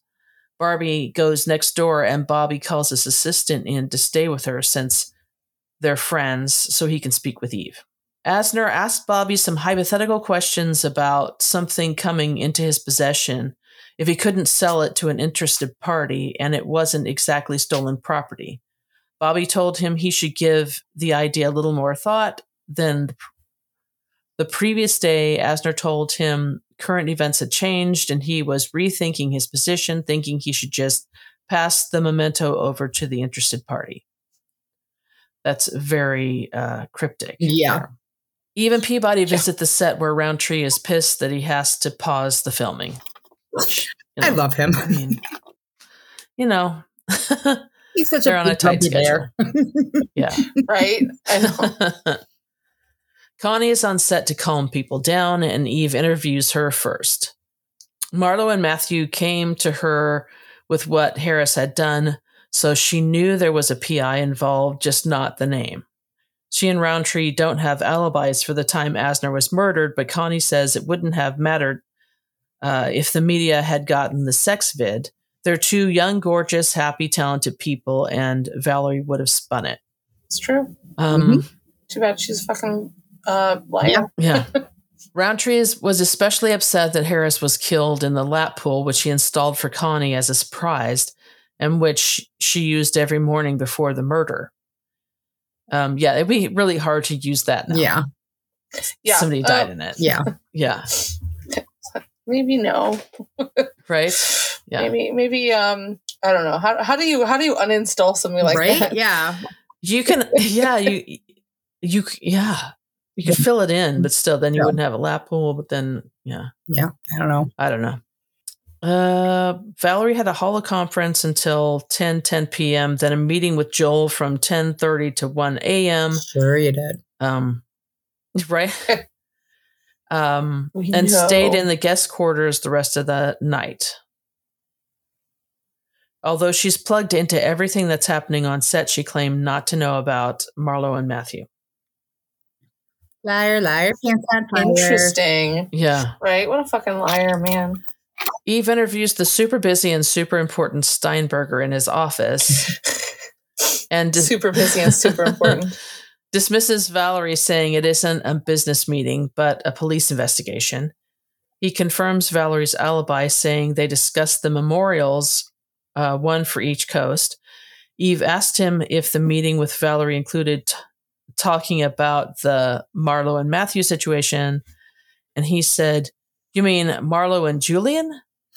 And as the flashing lights over his head spelled liar, Eve snuck in a question about the car and then left. Peabody reported that neither Andy nor Julian had an alibi, and Julian dropped his link, broke it, and threw it into a recycler. That's just what you do. Yeah. So that's Julian is so Julian. fucking dumb. Really you have to know that that's going to be real suspicious. I mean, Eve reported that Valerie and Steinberger are terrible actors. So, yep. They go back to Asner's apartment, which was ransacked with no electronics left. Eve realizes the killer took Asner's car to remove all of the electronics, and she puts out a bolo on it. Asner's car turns up at the Battery Park Marina, so Eve and Peabody start a search for who has a boat or a friend with a boat. Eve is sure that it's more than a sex vid. It's about blackmail and power. So this is when KT's brother comes in to talk about Eve, about KT and their childhood and all of that. Just further proof that KT is a garbage human. Yeah. Yep. He's talking about getting something for his mother, I guess. And Eve recommends that he find Tico to buy scarves for his wife and mother. And souvenirs for his kids. Adorable. Yeah.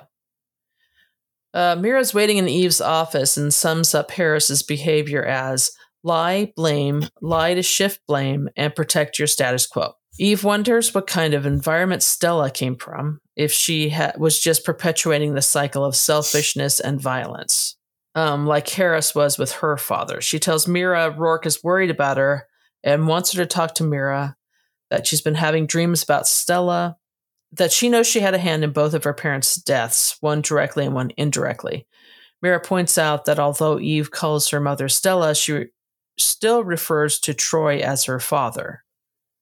Mira tells her to think about that and to tell Roarke they talked. This is a point that I actually, when reading it, that didn't hit me, but yeah. Yeah. She goes Stella, and she calls Troy her father. Yeah, I'd never noticed that either. That's why Mira is a psychologist, right? And we're not. Right, world renowned psychiatrist. Doctor. I'm sorry. She has a PhD. No, MD. And an MD. She has a PhD and an MD. Because she's amazing. Because psychologists don't have an MD. Psychologists have a PhD. Well, yes. Yes, they do. Yeah. Some of them do. You can be a psychologist, I think, with a master's.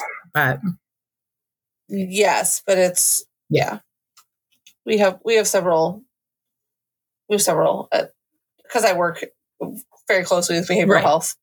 And only a few of them have PhDs. So there were fingerprints at Asner's apartment from an LC, Della McGrew. So Eve visits her.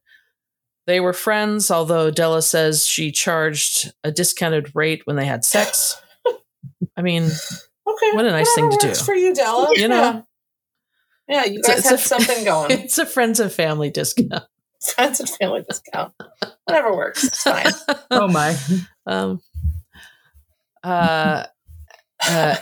He stopped by the previous day and got a big payoff from a client and wanted a good luck bang before he bought into a game. I mean, it's important. Yeah. Everybody has their own rituals before a game. Gotta get that good luck bang. Right? Get after Asner. Yeah. He said he didn't like the client and that she had a nasty streak, but her money was good. He said he had decided to play it straight and then he would be able to retire. Somebody tagged him to set up a 10 p.m. meet at his office.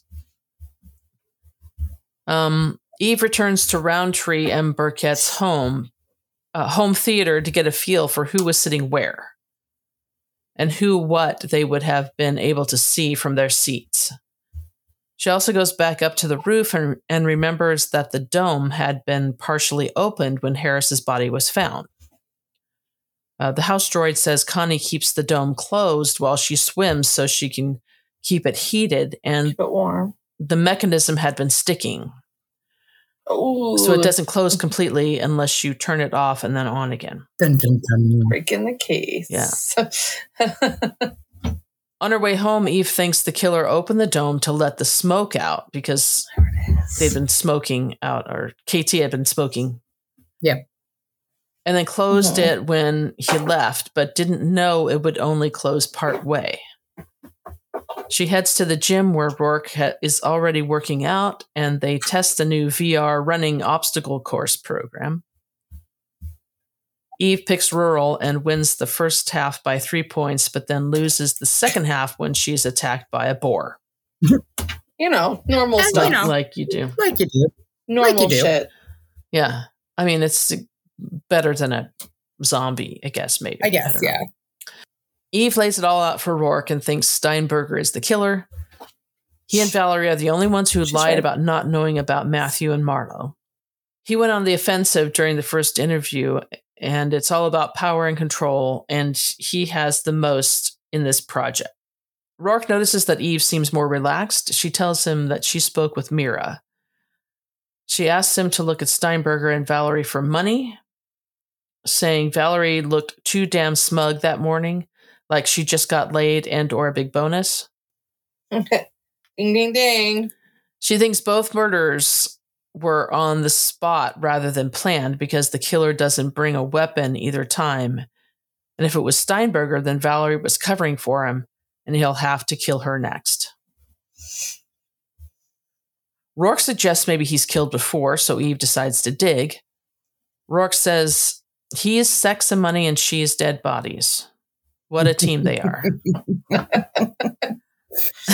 It's kind of amazing. You know, we all have our thing that we We all have our specialties that we, you know. Eve does a deep search on deaths associated with him or Big Bang Productions, including unsolved murders, accidental deaths, and self-terminations where he was detained or questioned. Yeah, and Holy shit. Yeah. She finds 7 deaths where Steinberger could have helped the victim along, beginning when he was in college. And Eve thinks there's probably more. Wild. Yeah. Meanwhile, Roarke found a $50,000 transfer from Steinberger to Valerie the previous night. And he figures Harris had Asner tracing the deaths and went to Steinberger for the list. So Eve looks at every single one of these murders and is investigating those. Adding to her list. Adding to her list, yeah. Roarke finds an account under the name B.B. Joel with several withdrawals that coincided with the timing of all the deaths, including a $20,000 transfer into an account opened by Violet Holmes the day of Caulfield's death. Holmes had been an up-and-coming actress at the time, now lives in New York and owns a boat moored at the marina where Asner's car was found. Dun, well, dun, dun. Things are coming together. Yep. Eve wakes up Peabody and tells her to locate Violet Holmes and her boat and to book a conference room for 8 a.m. She sends the rest of the invitations by messages rather than waking everybody else up. So that's so nice of her. So nice of her.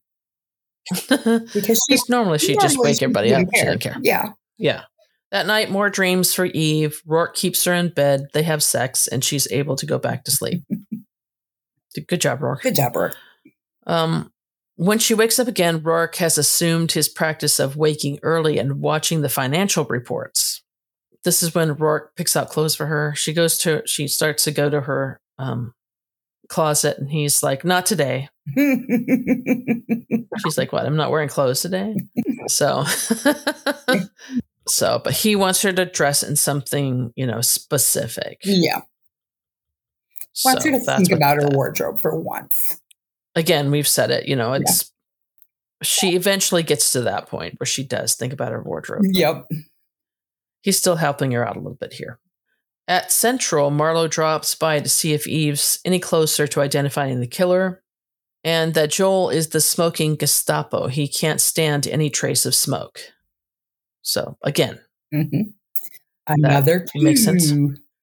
Rio doesn't think there's enough evidence to get a warrant, so Eve settles for a trace on his links, which is the way she figured it would go. Yep. Mira thinks he won't wait years or months to kill Valerie, and she thinks he will have shown violence with previous wives and lovers, likely rough sex or rape role play.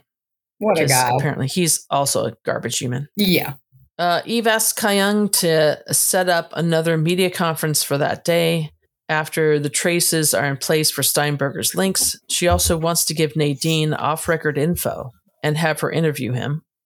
Eve thinks he will throw dirt on someone else to make himself feel safe. Yep. Ding, ding, ding.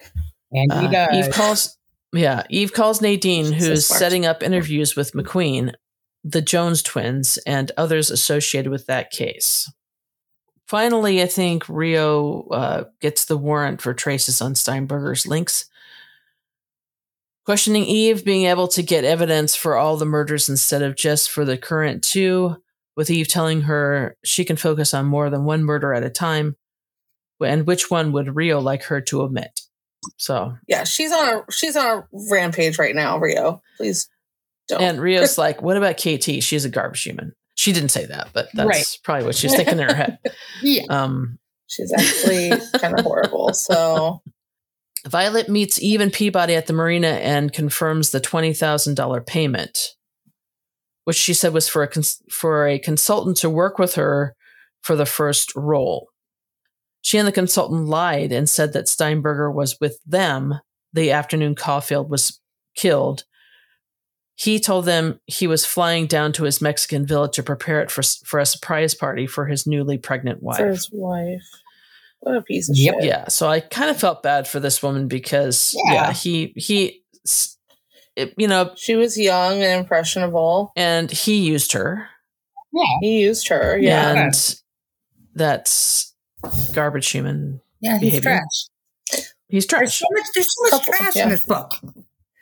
Yeah, there's a lot of much trash in this book. There really Get is. the trash out. Someone take the trash out. Eve is she got this. Eve wants to see the boat, basically, and Violet tells them that she hadn't been out on the boat for a couple of weeks, but realizes that somebody had, because and that person didn't know about. Thing.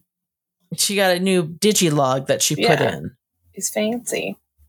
That tells her logs of exactly where the boat had been and when. That had been taken out at 1:16 a.m. for just over an hour.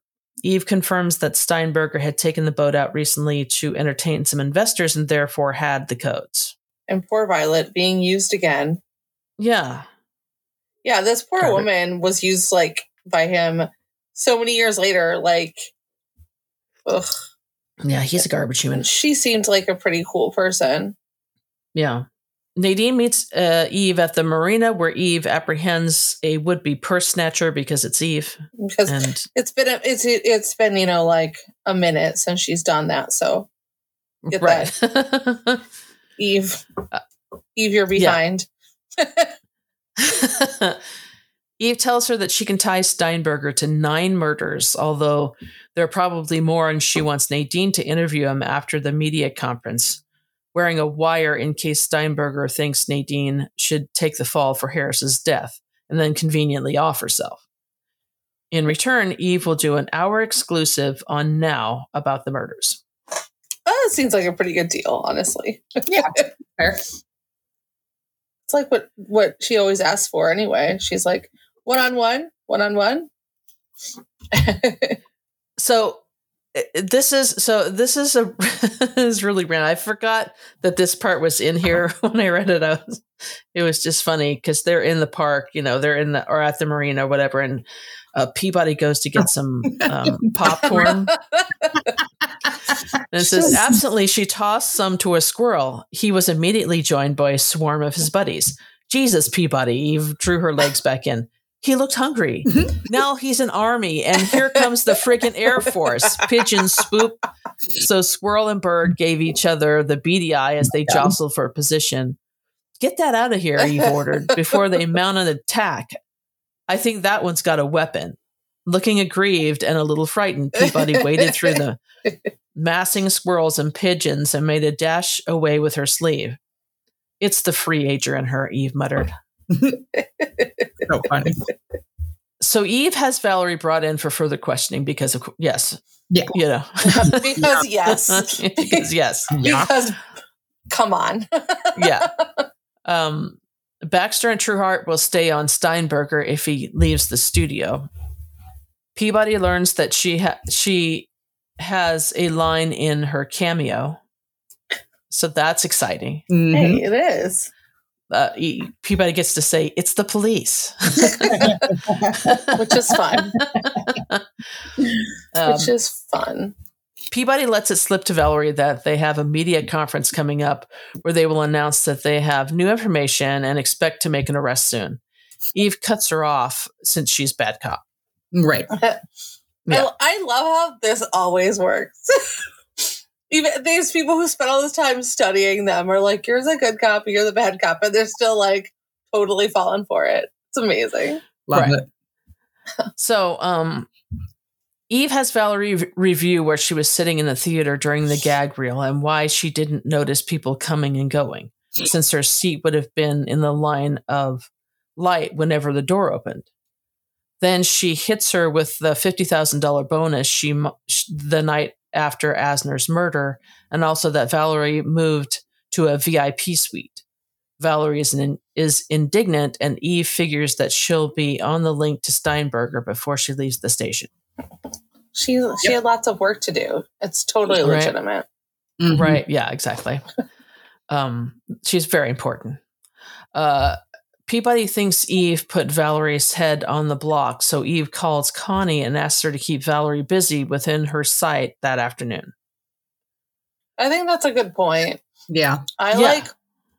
This was the first time I really thought about, when she said that, I was like, I wonder what is going through his head at this time. Right. He has to be coming up with some sort of next step. Yeah. This, before he gets literally it handed to him to be like, oh, I can just make Julian take the fall for this. Right. Right. Well, he had already set that up, though, because he had set that up the night before.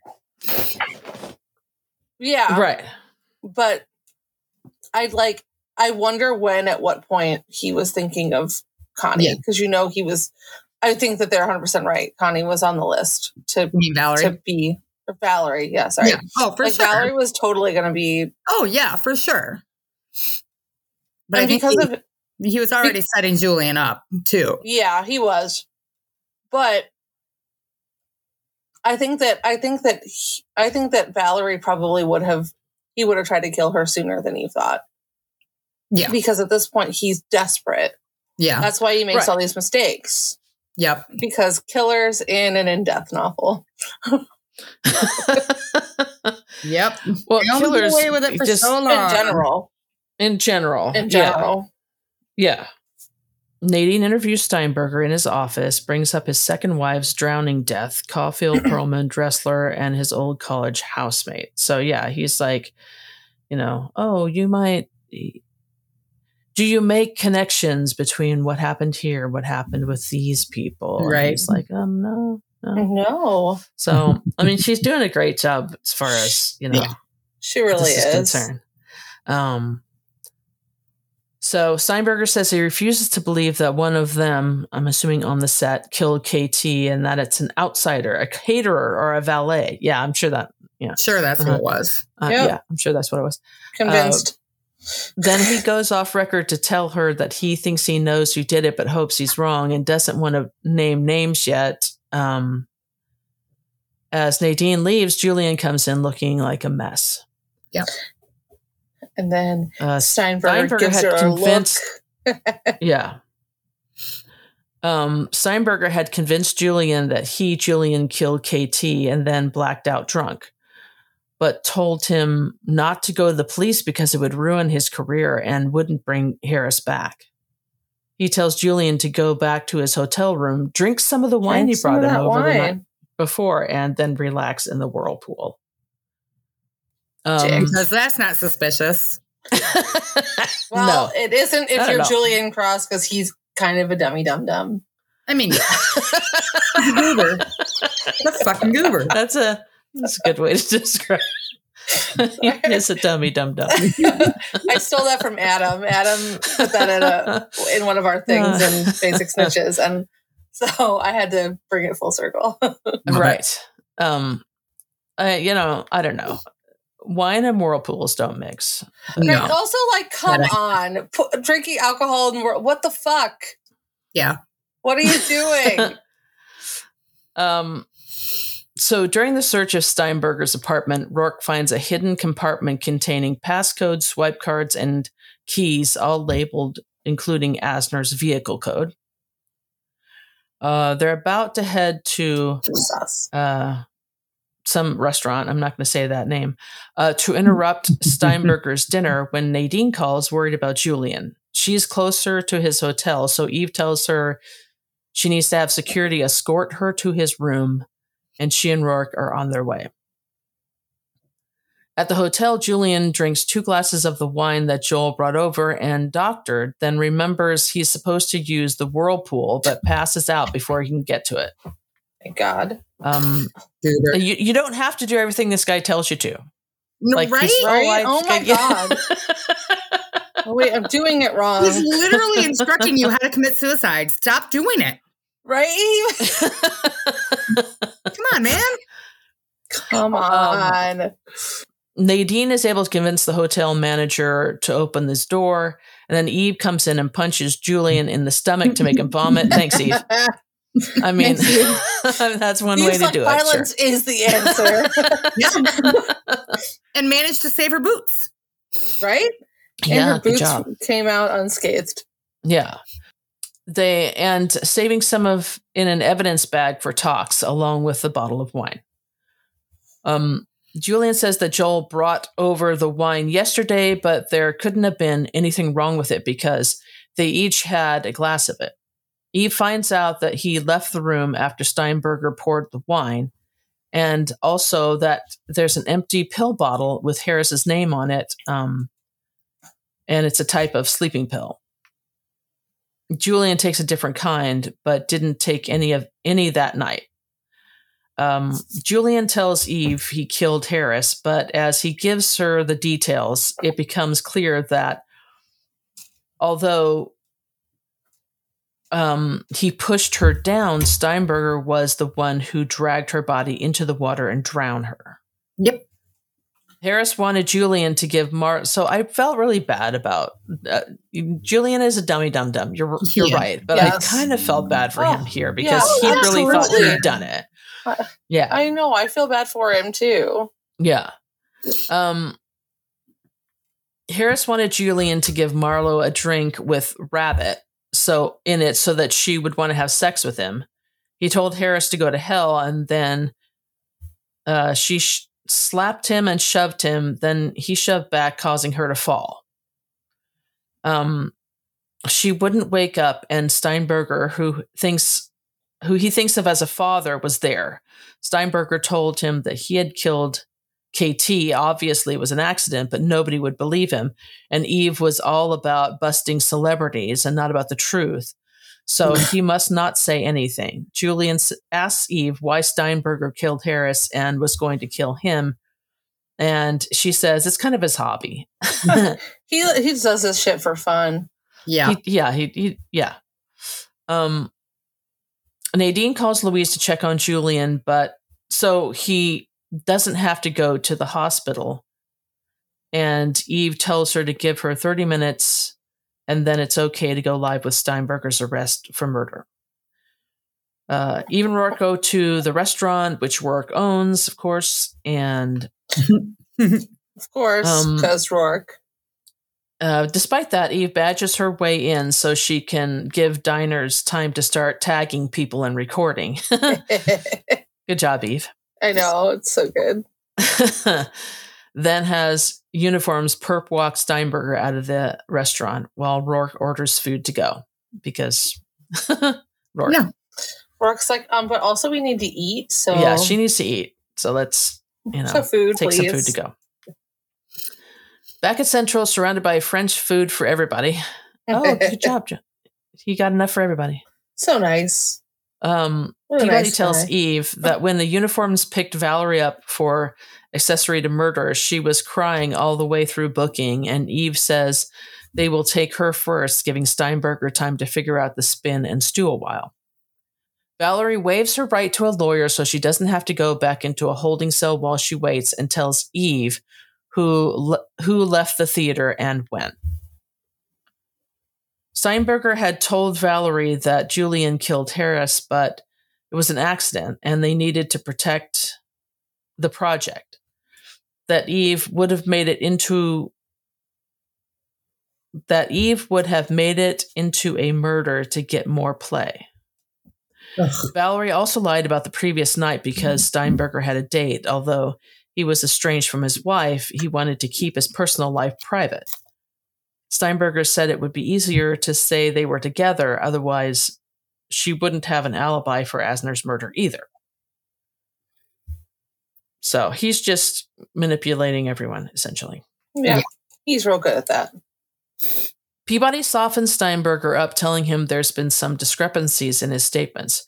He plays up, I was afraid Julian might try to take his own life angle, while Peabody says Julian is in a coma and may not make it. Steinberger gives the version where Julian killed Harris, but it was an accident and he was just trying to help him, and Peabody asks about the dome, whether it was open or closed, and then when he reluctantly admits that he may have opened it and then closed it, Peabody asks if that was before or after he dragged Harris's unconscious body into the lap pool. Eve enters interview on cue, bringing a box of evidence, including the sex vid, Harris's monogrammed link, and the bag of codes and swipe cards. Steinberger is outraged that Eve would go through his home. Like they're always outraged that Eve goes through their things. Yeah. Right. I mean, well, you were a fucking murder suspect because you're the murderer. Right. So, yeah. She adds that she also went through his office and car, and that California police are going through his West Coast home as well. He says he's entitled to have access to go wherever he needs to, and asks if she knows who he is. Do you know who I am? Yeah. Nope, I have no idea. Like, why do people say that shit? Why do they say that? Do you know who I am? No. Like, yeah. I do, and I don't care, you fucker. Like, it's funny. Eve tells him that she will lock him in a cage for every life he ended. Peabody adds that she tried to help him and that they have a witness who saw him entering Asner's office the night he was murdered. And he didn't wipe the murder. This says he didn't wipe the murder bird off carefully enough. Oh, yeah. Okay. Because he used the Maltese falcon. Calling it a murder bird. Murder bird. That's why I was like confused. This person, murder bird. His stories fall apart, and he mostly confesses to everything, telling Eve he would have made her with this production, and she goads him into more confessions, including killing Asner, and that he was just protecting himself because Asner was going to go to the police. And Harris, who would have been nothing without him, but had no loyalty or gratitude, and Julian, who couldn't even die without being told how, and still messed it up. So fucking rude. Come on. Yeah. The worst. Eve and Roarke go home to celebrate the fact that they closed 9 murders. Nobody tried to punch her in the face, stab her, stun her, or blow her up, which is sad because she was really wanting to try out that jacket. And she avoided getting puke or blood on her boots for an entire day and they have half-drunk sex. Honestly. And that's how it winds up. A good way to end the day or the case. So, okay. Commendations. McNab. I think he's wonderful in this book. I think he stands up for Peabody. He does his thing. And I think he works harder in this case because of her resemblance to Peabody, even though he realizes what an asshole she is. I'm going to say Peabody. Good. Especially that like last part where Eve lets her interview Steinberger first, and then she goes in. Like, it's a really, really fucking strong scene, and I always love when we get an opportunity to see that. Yeah, right. And we get to see like how she's grown, but also just like, I don't know, just in general, she's just fucking fun in this book. Yeah, she really is. She continually provides like everything we expect from Peabody, like a nice balance of humor, but also she is still this very empathetic and like good presence always. And so just a lot of Peabody being herself, which we love, but I do love this, the scene where she is interviewing Steinberger. Yeah, that's a great I really love how through this whole book, she's just so incensed by KT. Like, right. And she's just like, she's worked her ass off to be a good cop. And like, this is her. It's like the invasion of herself. And she's like, because especially shit, since KT like used her name so often and like opened up accounts in her name, it's like, that sucks. It does suck. Yeah. So, I think I'm going to give mine to Nadine because Nadine really does kind of like she saves Julian's life. Right. She saves Julian's life, first of all. But secondly, the interview was really critical to all of this. Yeah. And she'll get a book out of it probably. She will. Ready for her to win another big award. Another big award. So we have to go through the Red Horse thing first, though. Yeah. Yes. She's just, just going to have a series. You'll be like, oh my God, the Nadine First Eve Dallas series. Yeah.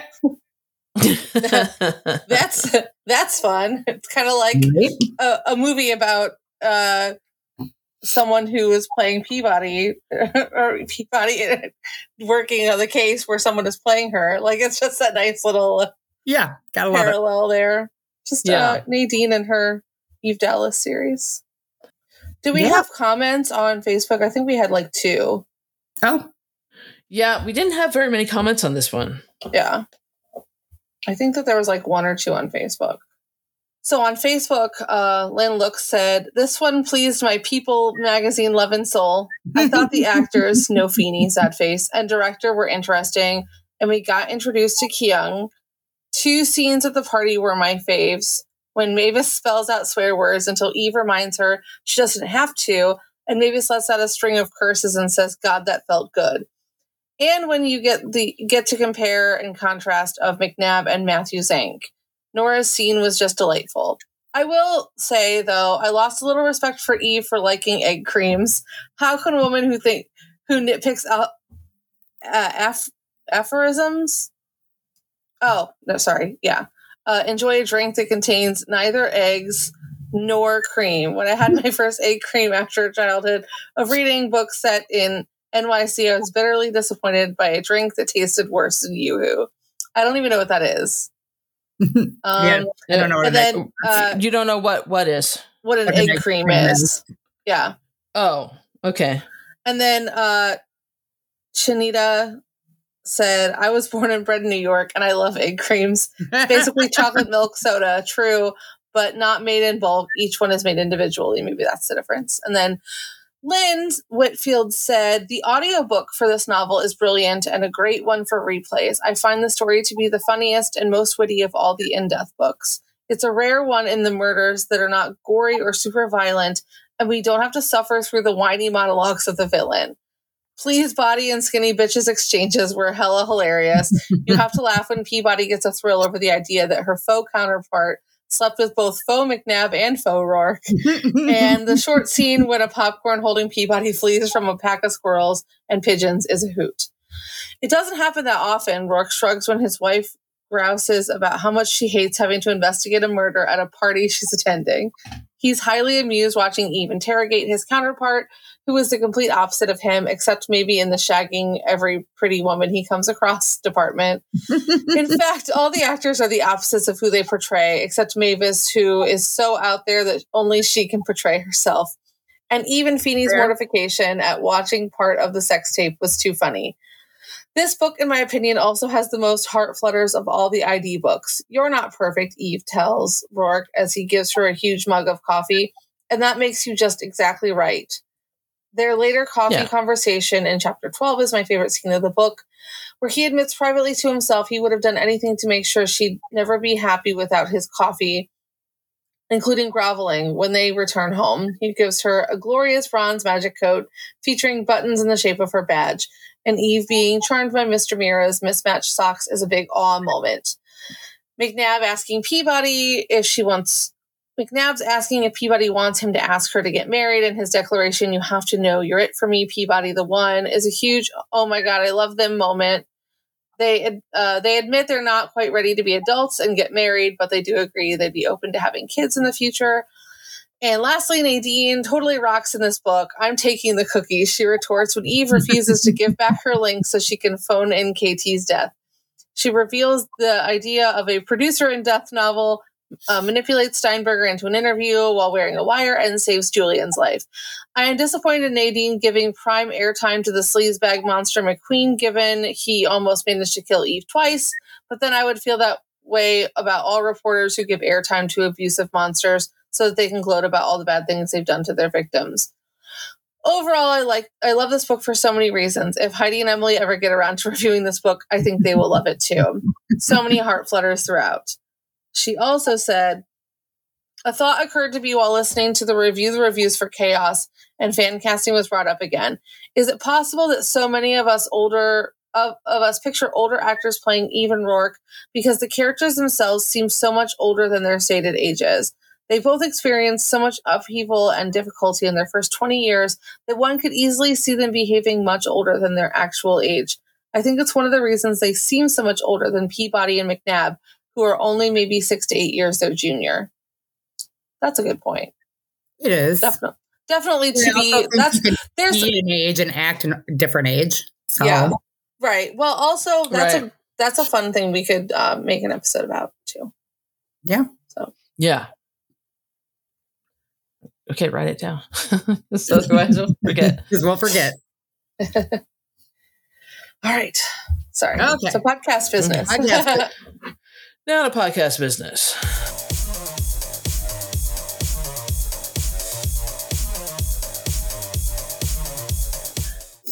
So so here's the thing. I don't want Cindy to feel like we're picking on her, because we're not at all. No, not a bit.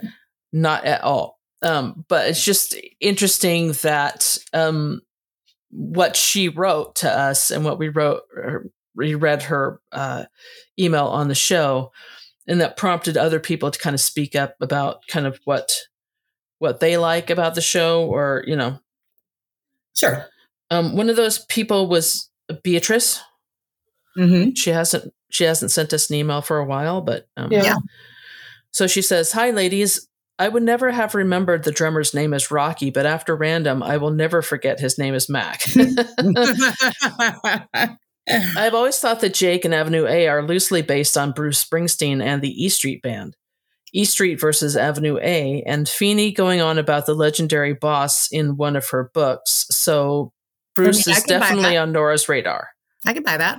Yeah. And when the drummer named Mac was mentioned in Random, I had to laugh because Bruce's drummer is Max Weinberg. Oh. So I, for one, would be sad to have Rocky make an appearance if that means we lose Max. I love it.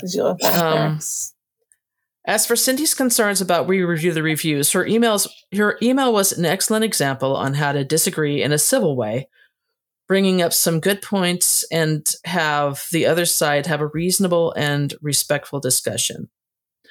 But respect and civility are not a one-way street, and I feel that reviewers you rip apart belong to two groups. One that needs to learn some manners and figure out how to express criticism in a respectful way. And a second one that is just out there to troll and get a reaction. I agree with that 100%. 100%. Mm-hmm. And neither of them deserves a reasonable and respectful discussion because they themselves are neither of those things. When someone doesn't like a book and gives some valid reasons, you are usually not tearing them down because their feelings are valid and tastes are different. But if they set the tone of the discussion by being pretentious assholes, then they don't really deserve better.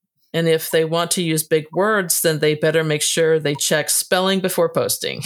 Yes, you're right. Yeah.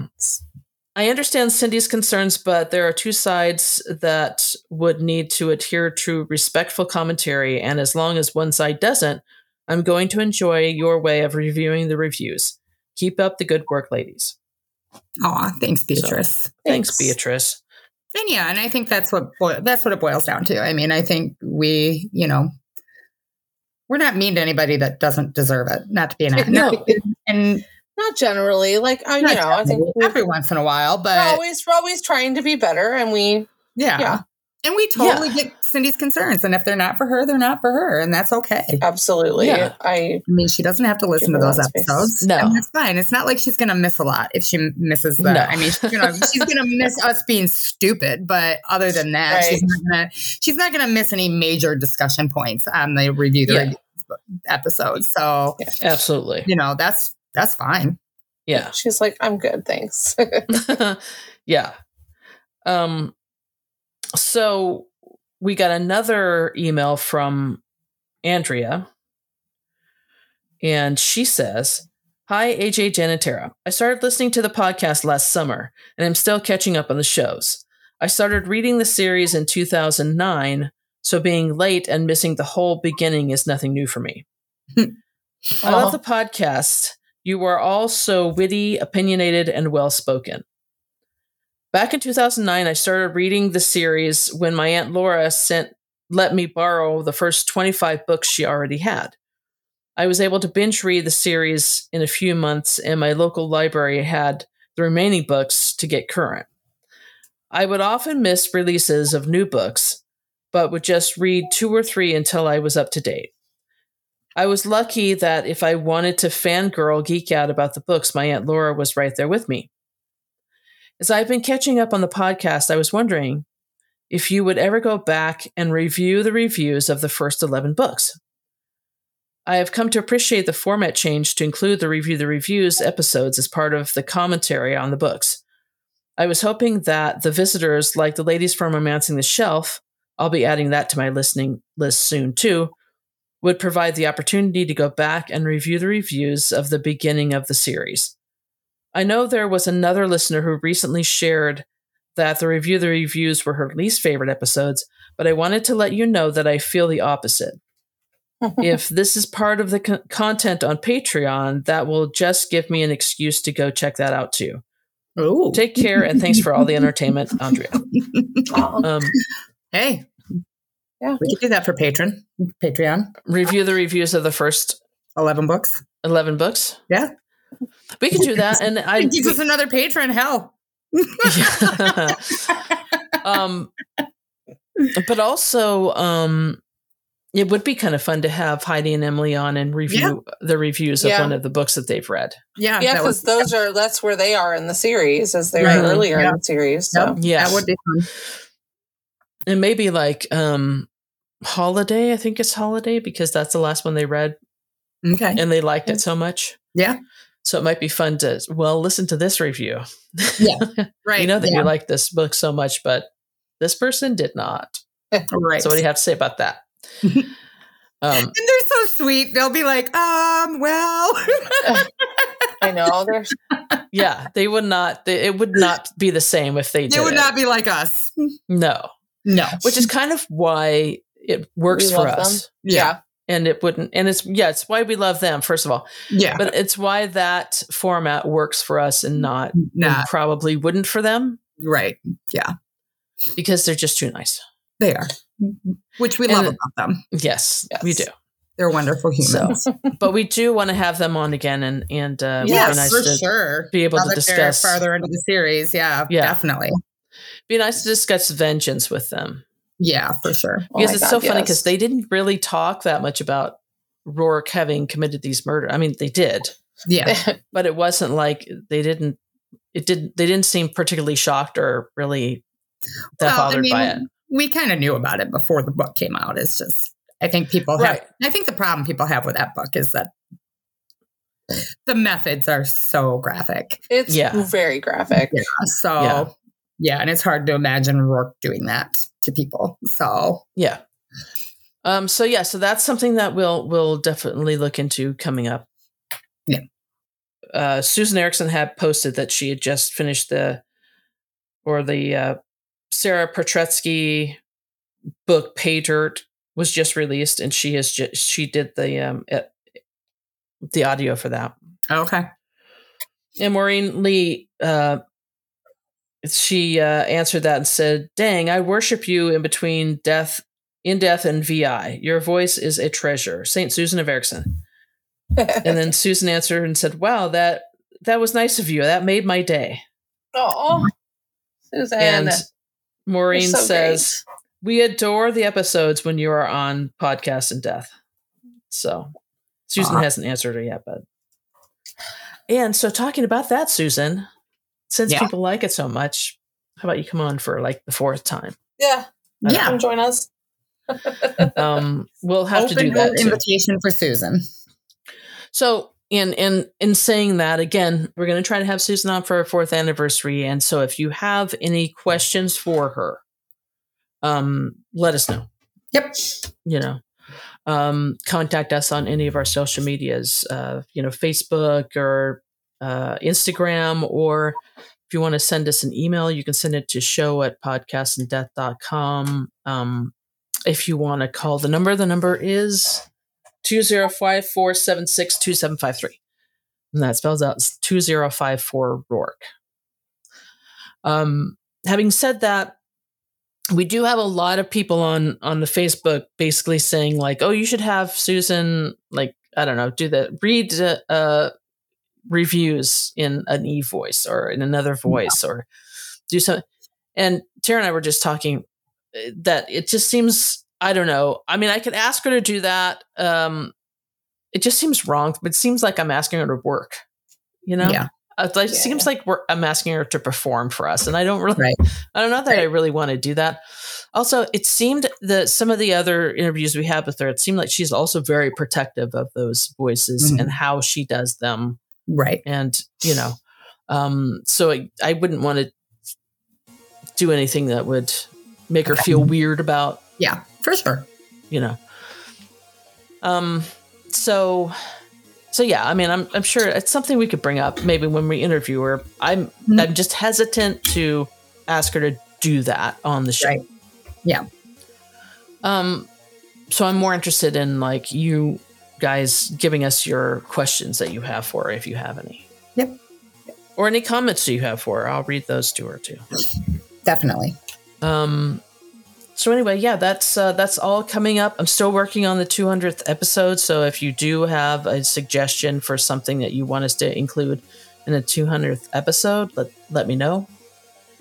And next week, again, we don't know what we're doing, but we'll figure it out. We'll figure it out. Tara sent me a message and it's like, is there any kind of a list of potential episode topics that I was like, no, why would there be a list? That's silly. Yeah. Even though there actually is. And Tara did add to it some of your suggestions. So we're open to those too. So send us a message on any of our socials if you have an idea for an episode too. Yep. And I think that's it. That's all I have for podcast business. Okay. So unless you guys have anything else to add? No. You guys never have anything else? You should think of something to add one day and it'll surprise me. I will think of something next time. I will work on that. I'll be like, oh, you do have something else? Oh, yeah. I'll think of something for next time. Think of something for next time. So, okay. So I guess that's it for this episode of Podcast and Death. So for Podcast and Death, this is AJ. This is Jen. This is Tara. And we'll see you next week, guys. Bye guys. Bye. Thank you.